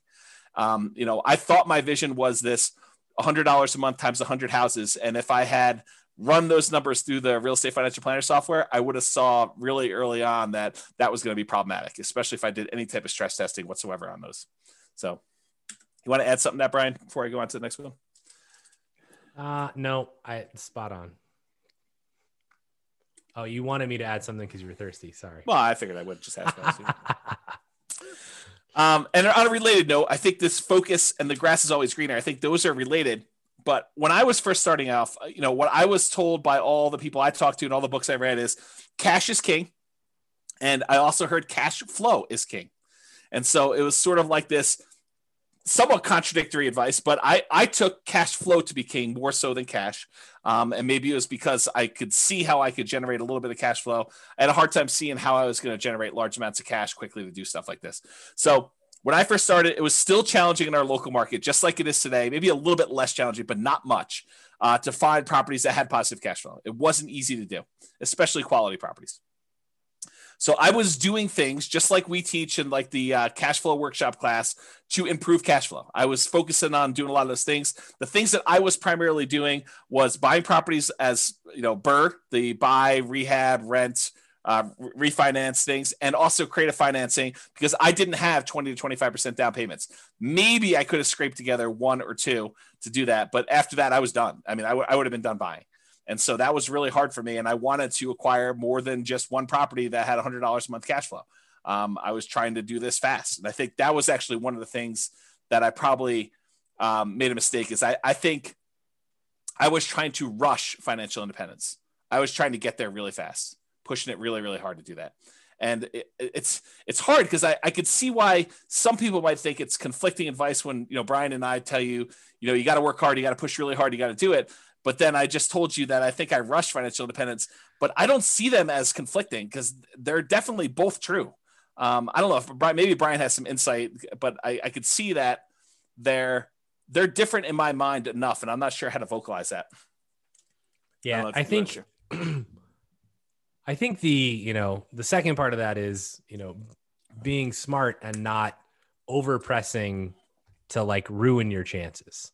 I think the first part is you have to put in the hard work, right? It's hard work versus don't press so hard and don't take risks that are unnecessary to get you there a little sooner. Realize that from all the other things we've talked about tonight, like it's not a like get rich or get wealthy fast thing, right? Yeah. Once you understand that I'm going to get wealthy over time, I'm going to use real estate as the means to the end for that, and you know why you're doing what you're doing, then I think, I've got to go do a lot of hard work now, right?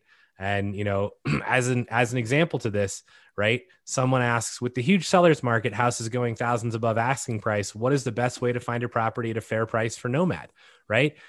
And James may have a completely different answer, but my answer is hard work. Freaking every property that comes on the market, analyze it. If it looks decent, go see it. Like, that's literally how you do it. It's just effort. It's like you continue to go until you find what you want and you never give up.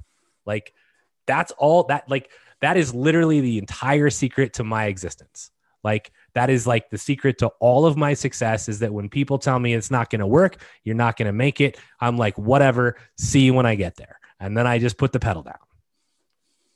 Yeah, I'll answer that question slightly differently. And I think in our market right now, in order to do that, I would say you're not trying to buy 12 properties right now. Although the crazy thing is we could see appreciation and rents increasing for the next decade or more. And I would have made a mistake doing this. But I think if you're just trying to acquire one property, you're buying something that has good long-term economics. I think that's what you're trying to focus on, is buying something of quality that you would want to have in your portfolio 30 years from now.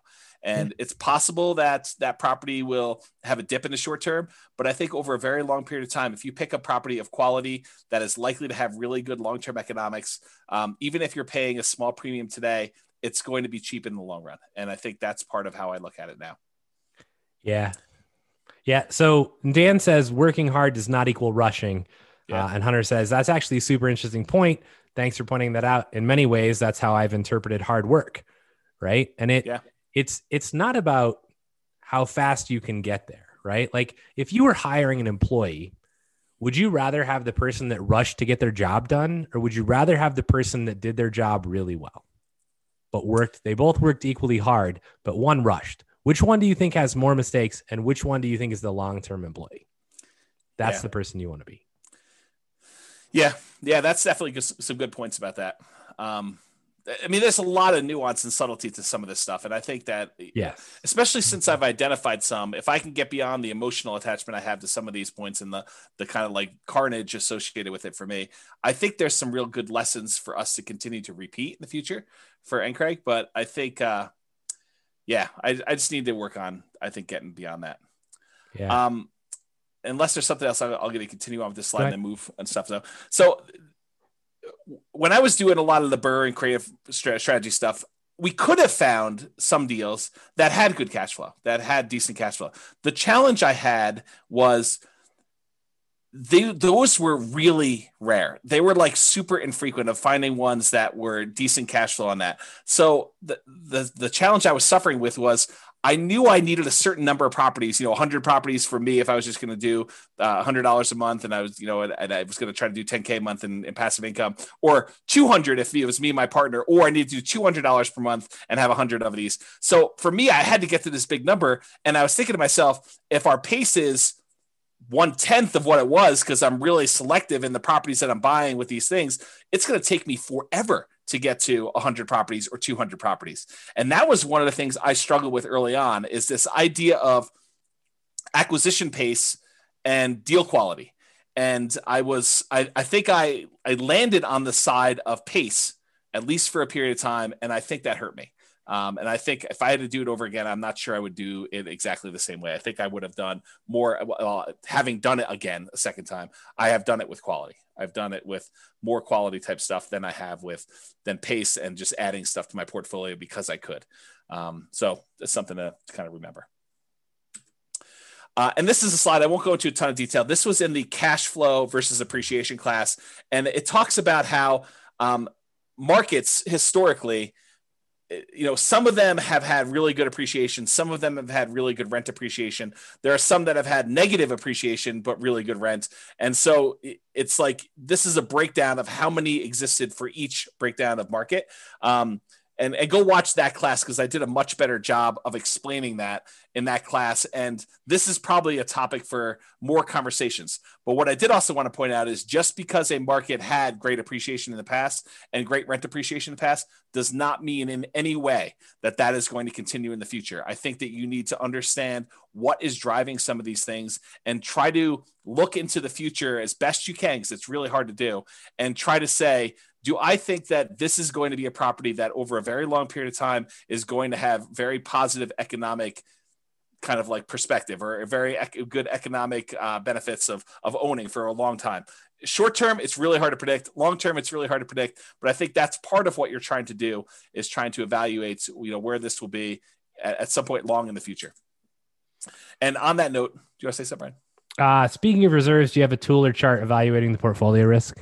Yes. So in the real estate financial planner, there's probably 2 or 3 really good charts for risk evaluation. One of them is debt to net worth. The other one is a new chart. I'm not sure if you even got an email on it yet. It's liquidity, or account balances to debt.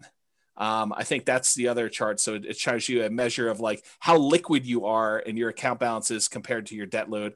And then another one is the number of months of reserves for your entire portfolio. It adds up all the expenses on all of your properties, including rentals and owner occupants. It adds up all the expenses you have programmed in there for your personal like living expenses. And it tells you how many months you have of reserves for all those things for the entire portfolio. And you can see your kind of like reserve balance over the course of 40 years or 60 years or whatever you're running there. And I think that's another interesting metric. And there's more coming. Okay. Past is not equal to future. So, we talked about this idea about appreciation in the past does not mean appreciation is going to be in the future. Cash flow in the past does not mean it's going to be cash flow in the future. Just because a market has done well doesn't mean it will do well for you in the future. Just because a market has done poorly in the past doesn't mean it won't do well in the future. You need to try to understand the why behind it, which is really difficult to do, especially with unprecedented times. And we're not really sure like what's going to be the major factor in things and how those are all going to play out, but you have to do the best you can. And you may still be wrong. And I think that was a major thing that I had a problem with early on, is I had a fear of being wrong. And I think that still comes up today. I think that's part of the ego thing, right? Like being wrong and a feeling like I should have known. And I think that's definitely an issue I have going forward. But, maybe you're better at that than I am. I think the goal is to buy something with long-term positive prospects. Try to put the odds in your favor. Doesn't mean that you're not going to make mistakes. Doesn't mean that you're not going to fail. But I think trying to put odds in your favor and making reasonable size bets. Don't bet the farm because it's 51% in your favor. I think that's another key part of this. And that's one of the reasons why I like the nomad strategy, is that you can actually keep big reserves and buy a property and get really good returns on the small amount. And if something starts to go against you a year later, you can actually buy in again and take a better bet, because now the odds are even more in your favor because you're buying at a bigger discount or buying a slightly different market, or whatever you have to do in order to continue to buy and acquire things correctly. And then market timing is a fool's errand. Trying to say the market's at its top, I'm not going to buy now, or the market's at its bottom, I'm going to buy as much as I can. I think that's really difficult to do. And there's a lot of people that agree with me. I've got a whole bunch of little quotes. I'm going to read you some of them just flying through. I'm not going to comment on all of them, but I do think that it's important for you to realize that I'm not alone in this philosophy that timing the markets is incredibly difficult to do. It's really, really hard, and it's inaccurate, and there's no one that's really been super successful at it. And some of these guys are the richest men in the world. And so it's not just James's crazy little idea. This is people like Warren Buffett and Peter Lynch and Charlie Munger and all these other guys about market timing. So Warren Buffett says, we continue to make more money when snoring than when active. And he's talking about not constantly buying and selling into the market. Bernard Baruch, or whatever his name is, only liars manage to always be out during bad times and in during good times. So it goes to show that. If you don't believe this, like I used to day trade. So if you don't believe this, try and go day trade and just try and get in when it's like bad and out when it's good, and like, good luck. I mean, it's just, no one can do it. Like, you might do it consistently for 6 months, but can you do it consistently for 20 years? Yeah. The answer is probably not. Here's Peter Lynch. Far more money has been lost by investors preparing for corrections or trying to anticipate corrections than has been lost in corrections themselves. That's Peter Lynch. Benjamin Graham, who's Warren Buffett's mentor, says, in the financial markets, hindsight is forever 2020, but foresight is legally blind. And thus, for most investors, market timing is a practical and emotional impossibility. Yeah. Another Peter Lynch things. I can't recall ever once having seen the name of a market timer on Forbes' annual list of the richest people in the world. If it were truly possible to predict corrections, you'd think somebody would have made billions by doing it. Good point. Daniel Kahneman says the average investor's return is significantly lower than market indices due primarily to market timing, them trying to time the market. And we've discussed that before in class. I've shown stats on like, hey, people tend to get out too early and they don't hold, and then they try to buy back in and it's already higher and they end up losing the entire game. Totally agree. John Bogle, the inventor of index funds, basically says the idea that a bell rings to signal when investors should get into or out of the stock market is simply not credible. After nearly 50 years in this business, I do not know of anybody who has done it successfully and consistently. I don't even know anybody who knows anybody who has done it successfully and consistently. Yet market timing appears to be increasingly embraced by mutual fund investors and the professional managers of fund portfolios alike. And I think that applies to the real estate market as well. Here's another Warren Buffett quote. We've long felt that the only value of stock forecasting is to make fortune tellers look good.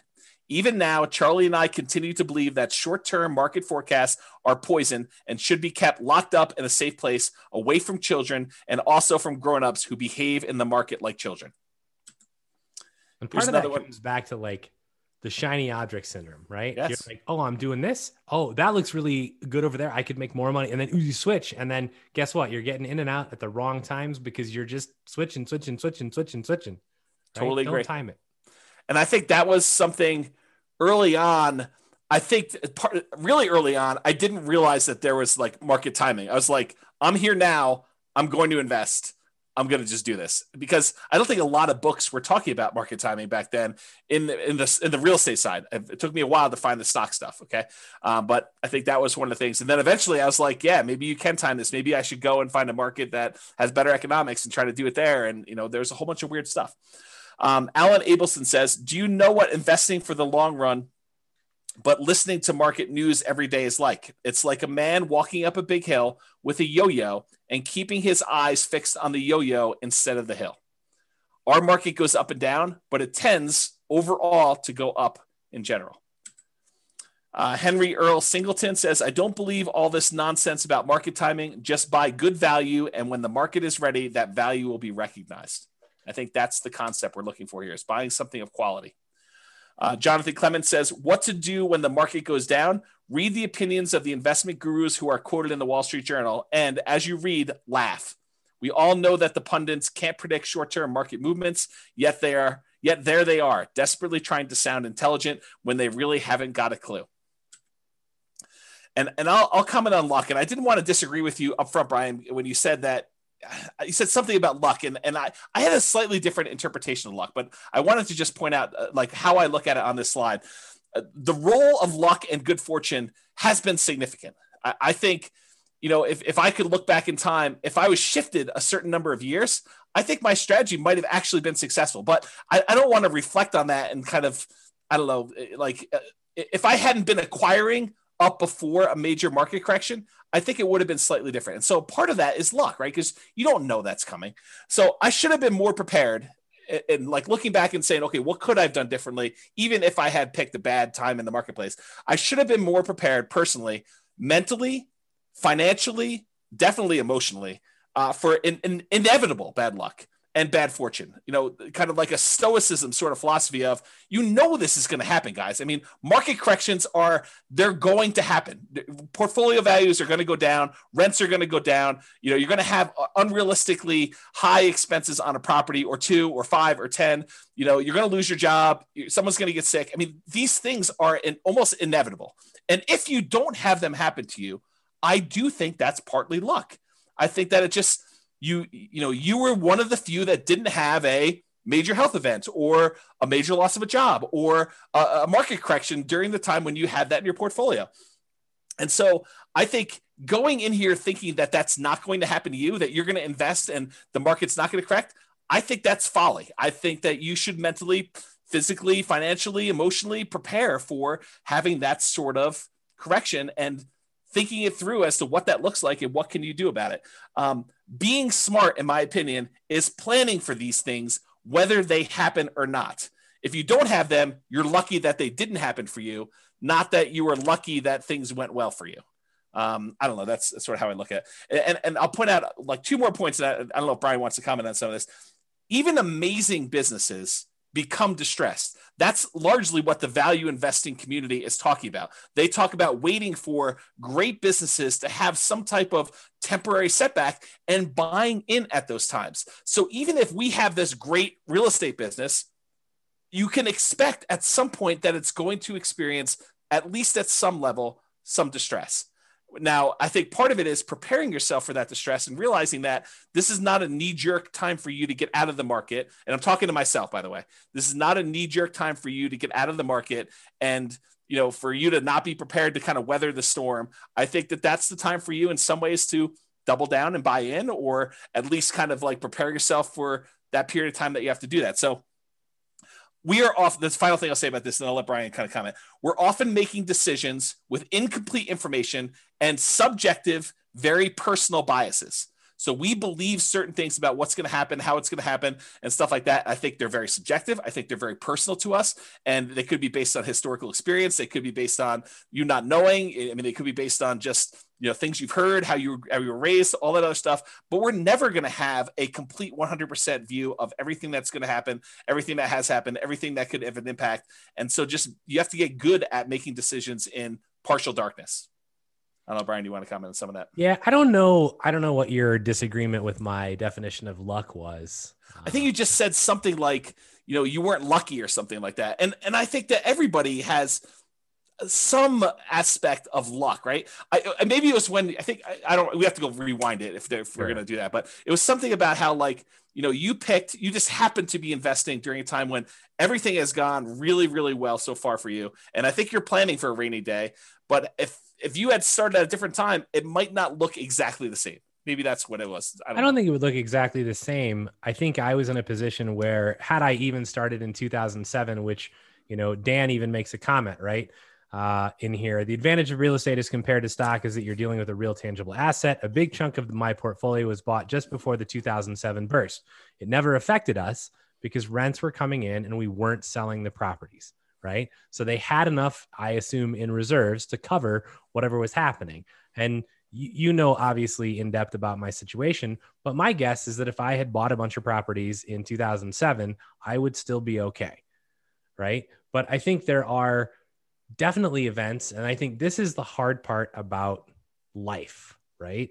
So in poker, you could be holding kings and I could be holding aces, and we could literally turn our cards up. I would shove my entire, you know, pot in, my entire bankroll in every single time against you. Because I would win. I would win every single time. Right. And I'm an 81% favorite, roughly. It's 80 point something, but I'm an 81% favorite. And what poker players and what investors and what I think people in real life don't realize is that odds are odds based on an infinite amount of time. And so literally for my entire lifespan, it is possible that James just every single time his kings beat my aces. And this happens at the poker table as well. But like, it's you literally see this. And so this is what makes investing or poker playing or anything really difficult, because if I go to the poker room for a year in a row and every time I make the right decision, I get not rewarded and James wins all the money. Yeah. And I'm like, I'm making the right decision. And it turns out I could be the best poker player in the world, which I am not by a long shot.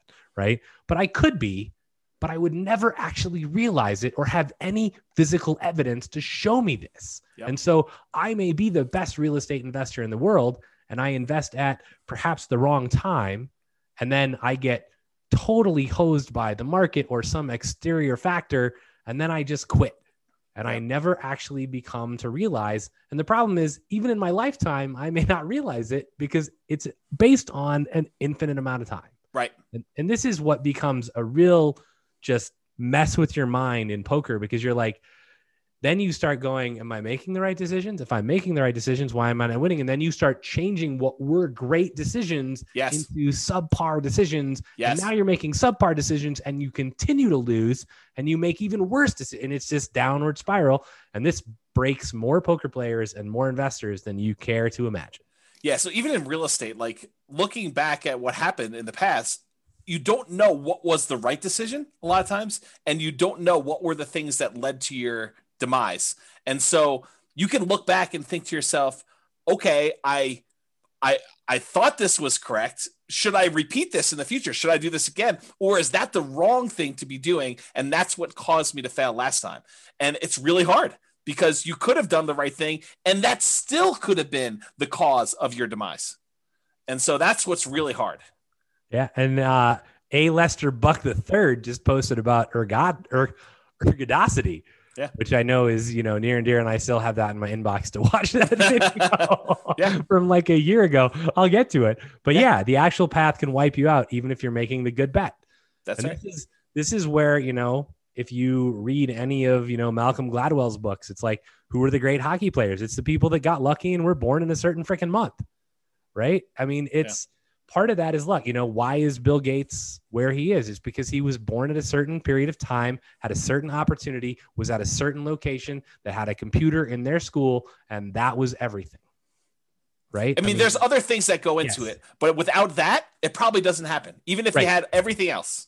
Right. And so to back that up, there's also a literal shit ton of hard work, right? Yes. It's not just he happened to be in the right place at the right time, because there were lots of people that were in that exact same age, exact same location, and didn't do what he did. That's true. What made him different? He worked really freaking hard, and I can attest to this from having seen him work.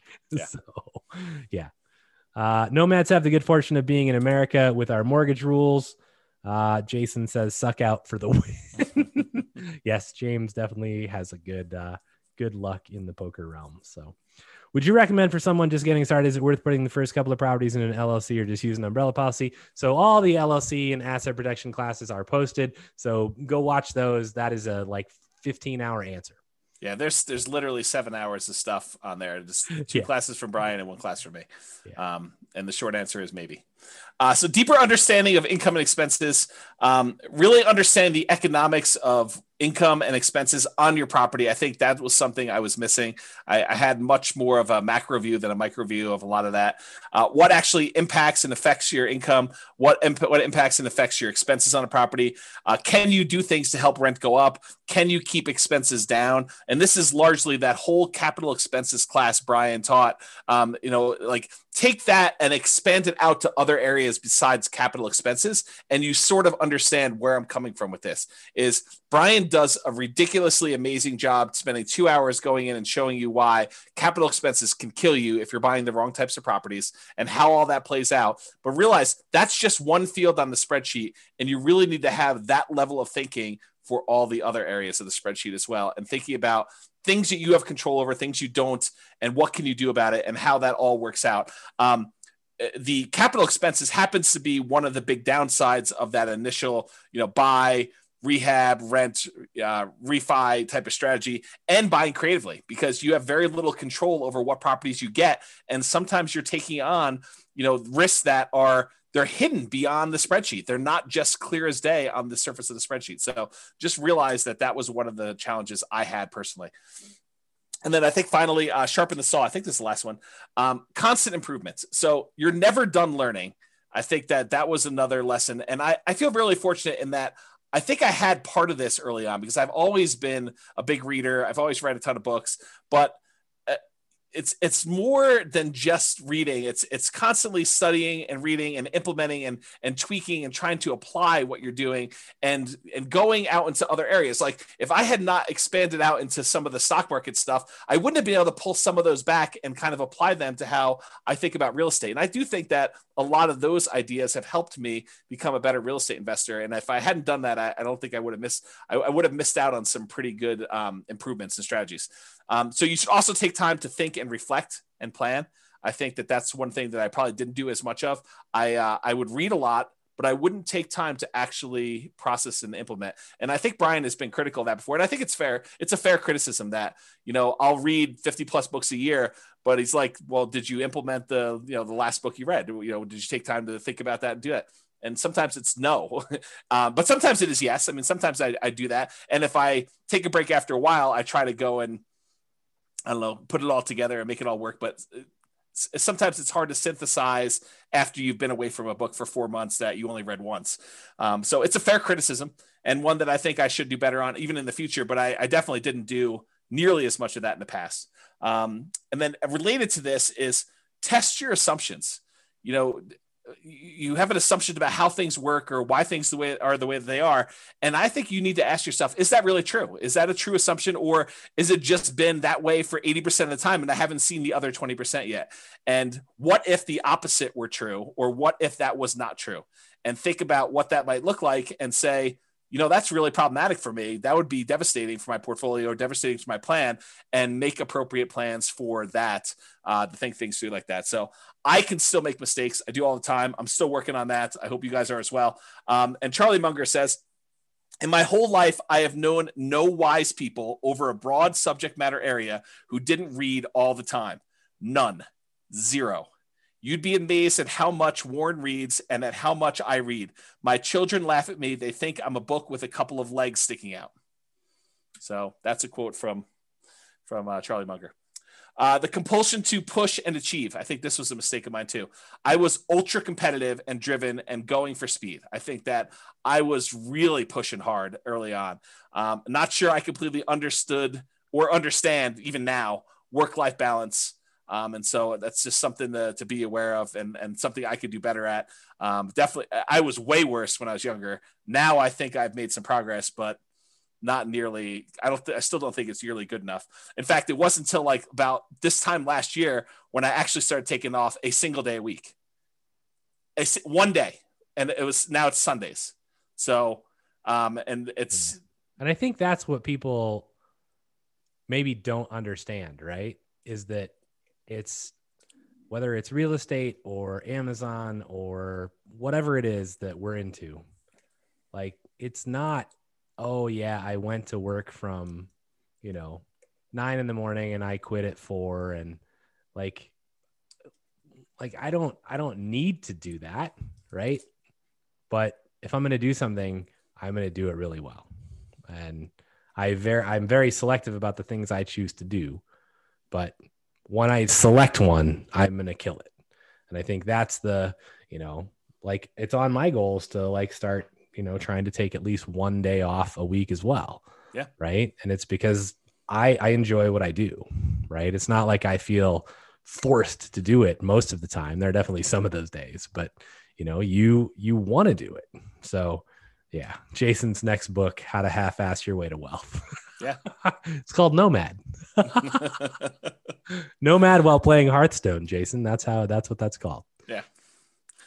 Yeah. So over the past few years, I've been taking more me time, and even more so lately. Like we were in the hot tub at the beginning of the year, and I was telling Brian and Royce, I was like, for me, if it's not hell yes, it's no. And I'm being much more selective about who I decide to work with. I'm being much more selective about projects I take on. I'm definitely giving myself a lot more downtime and trying to work on health, mental health, and physical stuff, despite looks to the contrary from my COVID-20 that I put on since COVID started. But I think those are things that I did not know early on that I'm definitely making some better improvements with.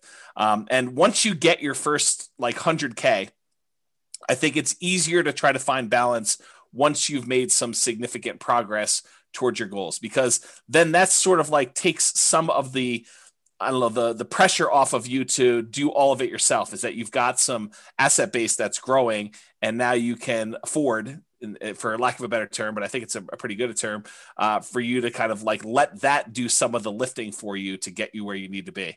But it's hard to justify doing that when you're not at 100K, and probably even more than that, honestly. If it was me, you may have different goals on that, but I think you get to a point where that starts being enough. And now you're sort of like, okay, I can definitely not coast, but do less than going crazy 7 days a week, 24 hours a day, doing that.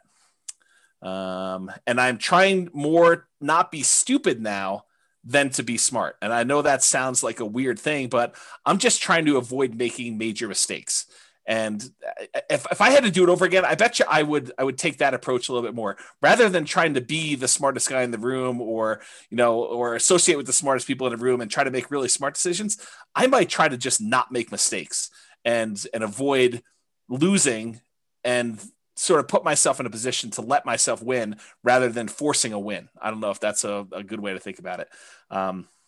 So that's kind of where I am with that. Yeah, I mean, that analogy plays really well to EV and to poker. Like, if you sit down at a poker table and you're trying to like beat someone else, yeah, you're doomed to lose your money. Yeah. And I think early on, I was more of a I'll beat you sort of personality. Like I cannot overstate how competitive I was as a younger guy. Like, imagine someone just ridiculously competitive. And I'll just doesn't take a lot of doesn't take a lot of thinking for me. Yeah, for you, I agree with it, and I think I see a lot of myself in the competitiveness with you. But like, this is how competitive I was. My brother skipped a grade in like first grade. And because my brother was having some, challenges, just socially more fitting in than anything else in elementary school, by the time I was ready to go into first grade, they wanted to skip me a grade in elementary school too. My parents said no. So my brother held this over me for 10 years. Every time we'd get report cards and we'd compare them and say, I got, 6 A's and, an A minus, and you got, whatever it was, he'd be like, yeah, but I skipped a grade. So this is like every day, homework, all sorts of stuff. So I actually pushed really hard to skip grades in high school. That's how competitive I was. I pushed to try to skip grades in high school so that I could actually catch up with my brother. That's like how ridiculously competitive I was. So kind of give you an idea of what that looked like. And not that I'm encouraging that, because I've totally gone the other direction where I'm just trying to so Brian, you own chess. I'm not even going to play you because I don't even want to start the competition with playing chess. So I concede. It's all you. You own the chess space. So that's sort of what it is. So, yeah.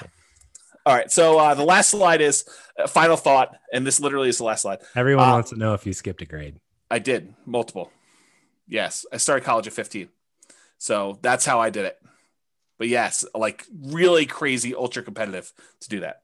All right. So final thoughts. One thing that came up while I was preparing for class, what things did I happen to get right in the beginning that I still feel are true today? That's sort of like the opposite of what do I wish I knew when I started. It was sort of like, well, what things still are true today that were true back then? That could probably be a whole different class. I didn't write that down, but I thought that was an interesting kind of like side note that occurred to me while I was doing this. All right. Only 11 minutes over. So far. Any final questions? So I got lots of comments. Oh, okay. So I think, on the reading thing, it's very interesting, right? Because James acquires lots of knowledge and breadth of knowledge and reads a ton of books. And I read books almost out of necessity. So tried to make him spit his juice out. I will say that, one easy way to avoid reading as much as James is have a best friend that reads as much as James does, and then sit in a hot tub with him and tell him your problems. And then he can tell you all the books you should read. And then you tell him, well, what's the point of that book? And he tells you the 5-minute synopsis, and now I don't have to read shit. Right. It's amazing. I mean, you speak the truth, because I think you're 100% correct. If you've got someone else who's reading 50 to 100 books a year and they have decent retention and they're relatively good at oh, I recognize that particular issue you're having. Let me tell you about 4 different resources for that. And here's what they say about them. I don't know. That's super helpful, I think. I wish someone was like that for me. I mean, I wish I had someone that could read 50 to 100 books. I would have to read like 500 books a year. Right. Yeah. Because I would first have to read every book you've ever read, and then I would have to read 500 more a year in order to have a breadth wide enough to like be useful. Yeah. So that's crazy.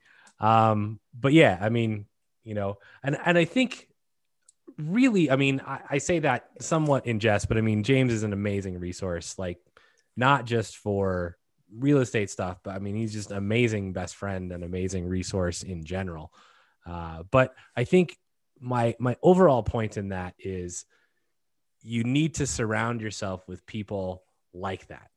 Like this is part of not failing as hard when you fail, is if you have people around you who are like, okay, you know, I understand what you're going through. Let's talk about it. And you can at least, if nothing more than get it off your chest, which James hates to do. Right. But having the people around you that are going to support you through that process. I mean, huge setback in my life. I went through a divorce and James was there every day. So, and it makes a difference. So find the people that care about you. Somebody in their comment says, this is from like a long time ago in the presentation, but I highlighted it because I wanted to come back, right? It says, so much value in a great mentor, one that has a tried and true and approaches and has made money doing them. And I have this thing about mentors. This is kind of a pet peeve.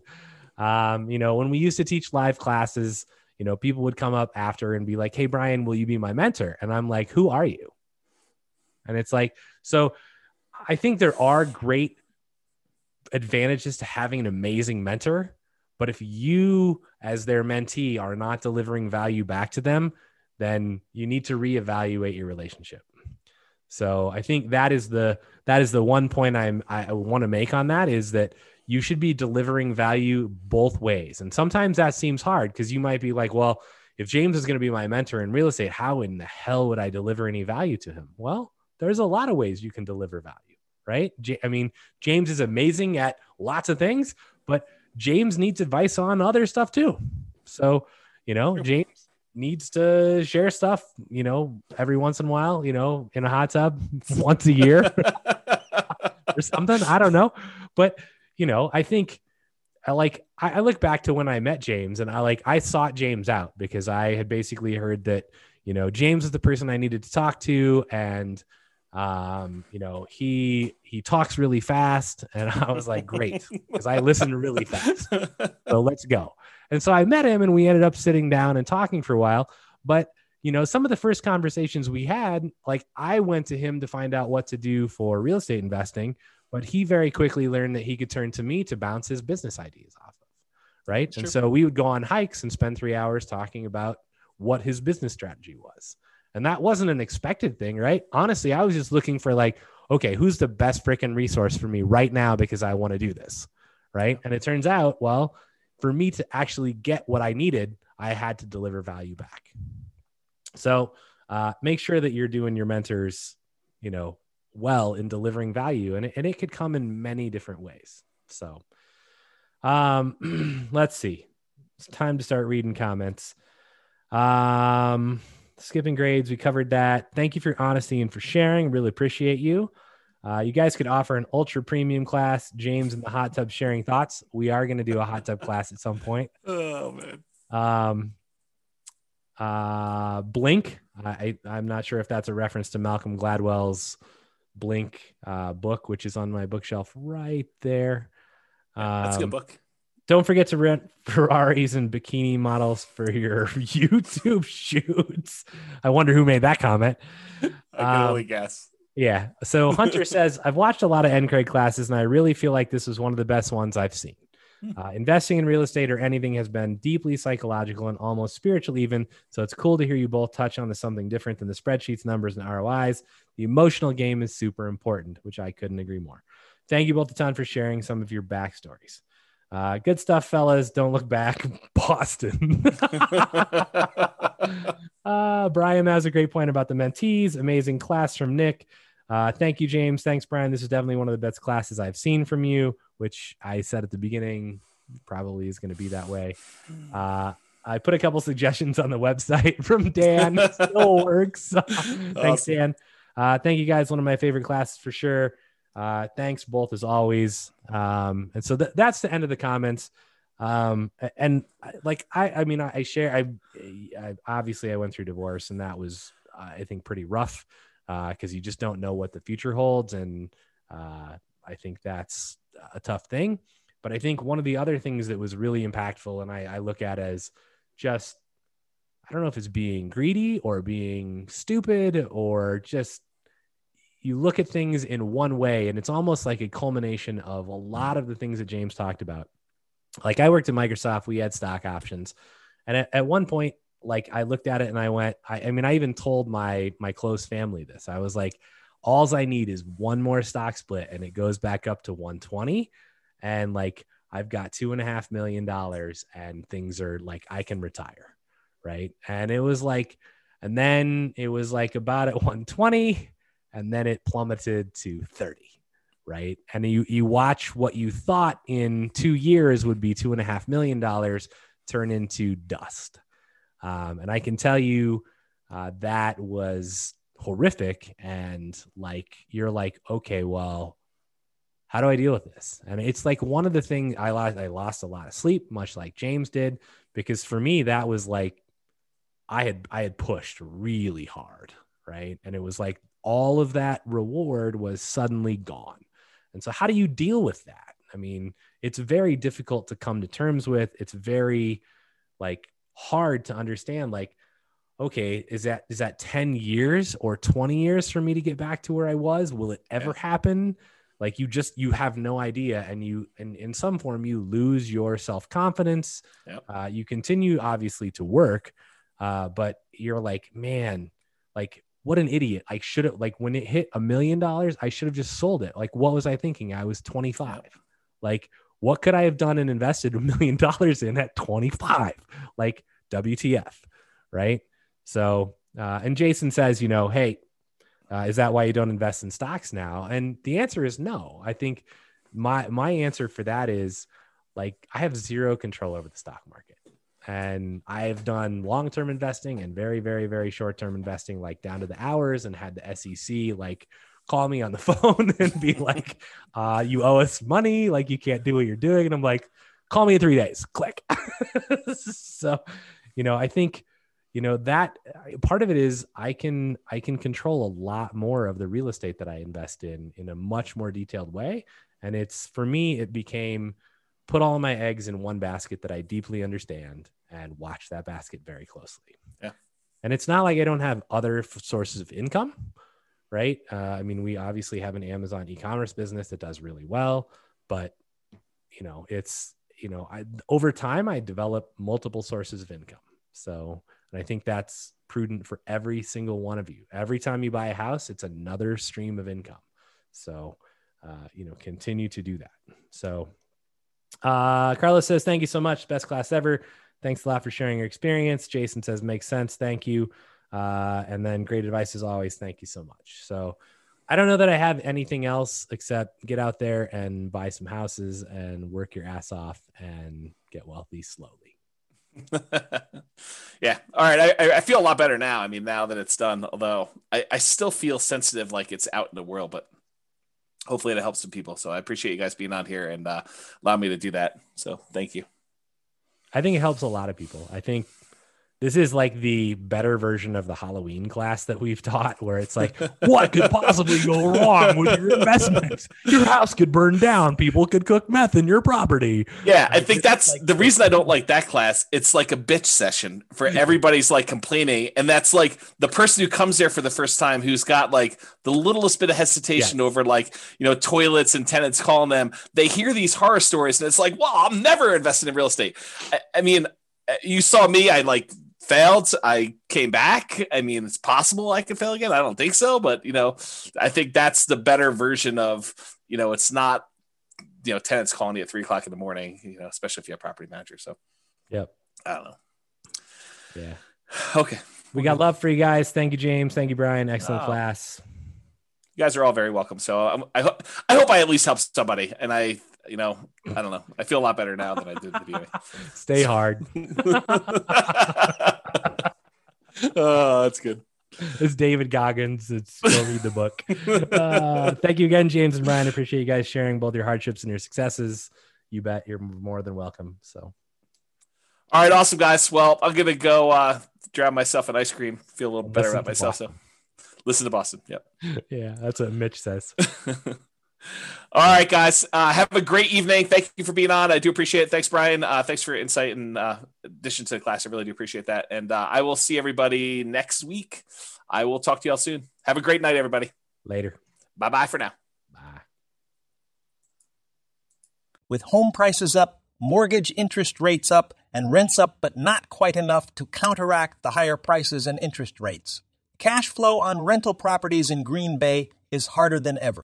Book a call with the Real Estate Financial Planner to apply our proprietary 88 strategies to improve cash flow on your rentals.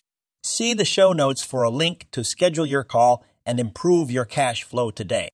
If you're a real estate agent, lender, or professional in Green Bay that wants to help our real estate investor listeners, consider reaching out to learn about collaboration opportunities with this podcast. We'd love to add more value to our listeners by having you assist our investors buy, sell, and finance their real estate investments. See the show notes to schedule a call to discuss collaboration opportunities.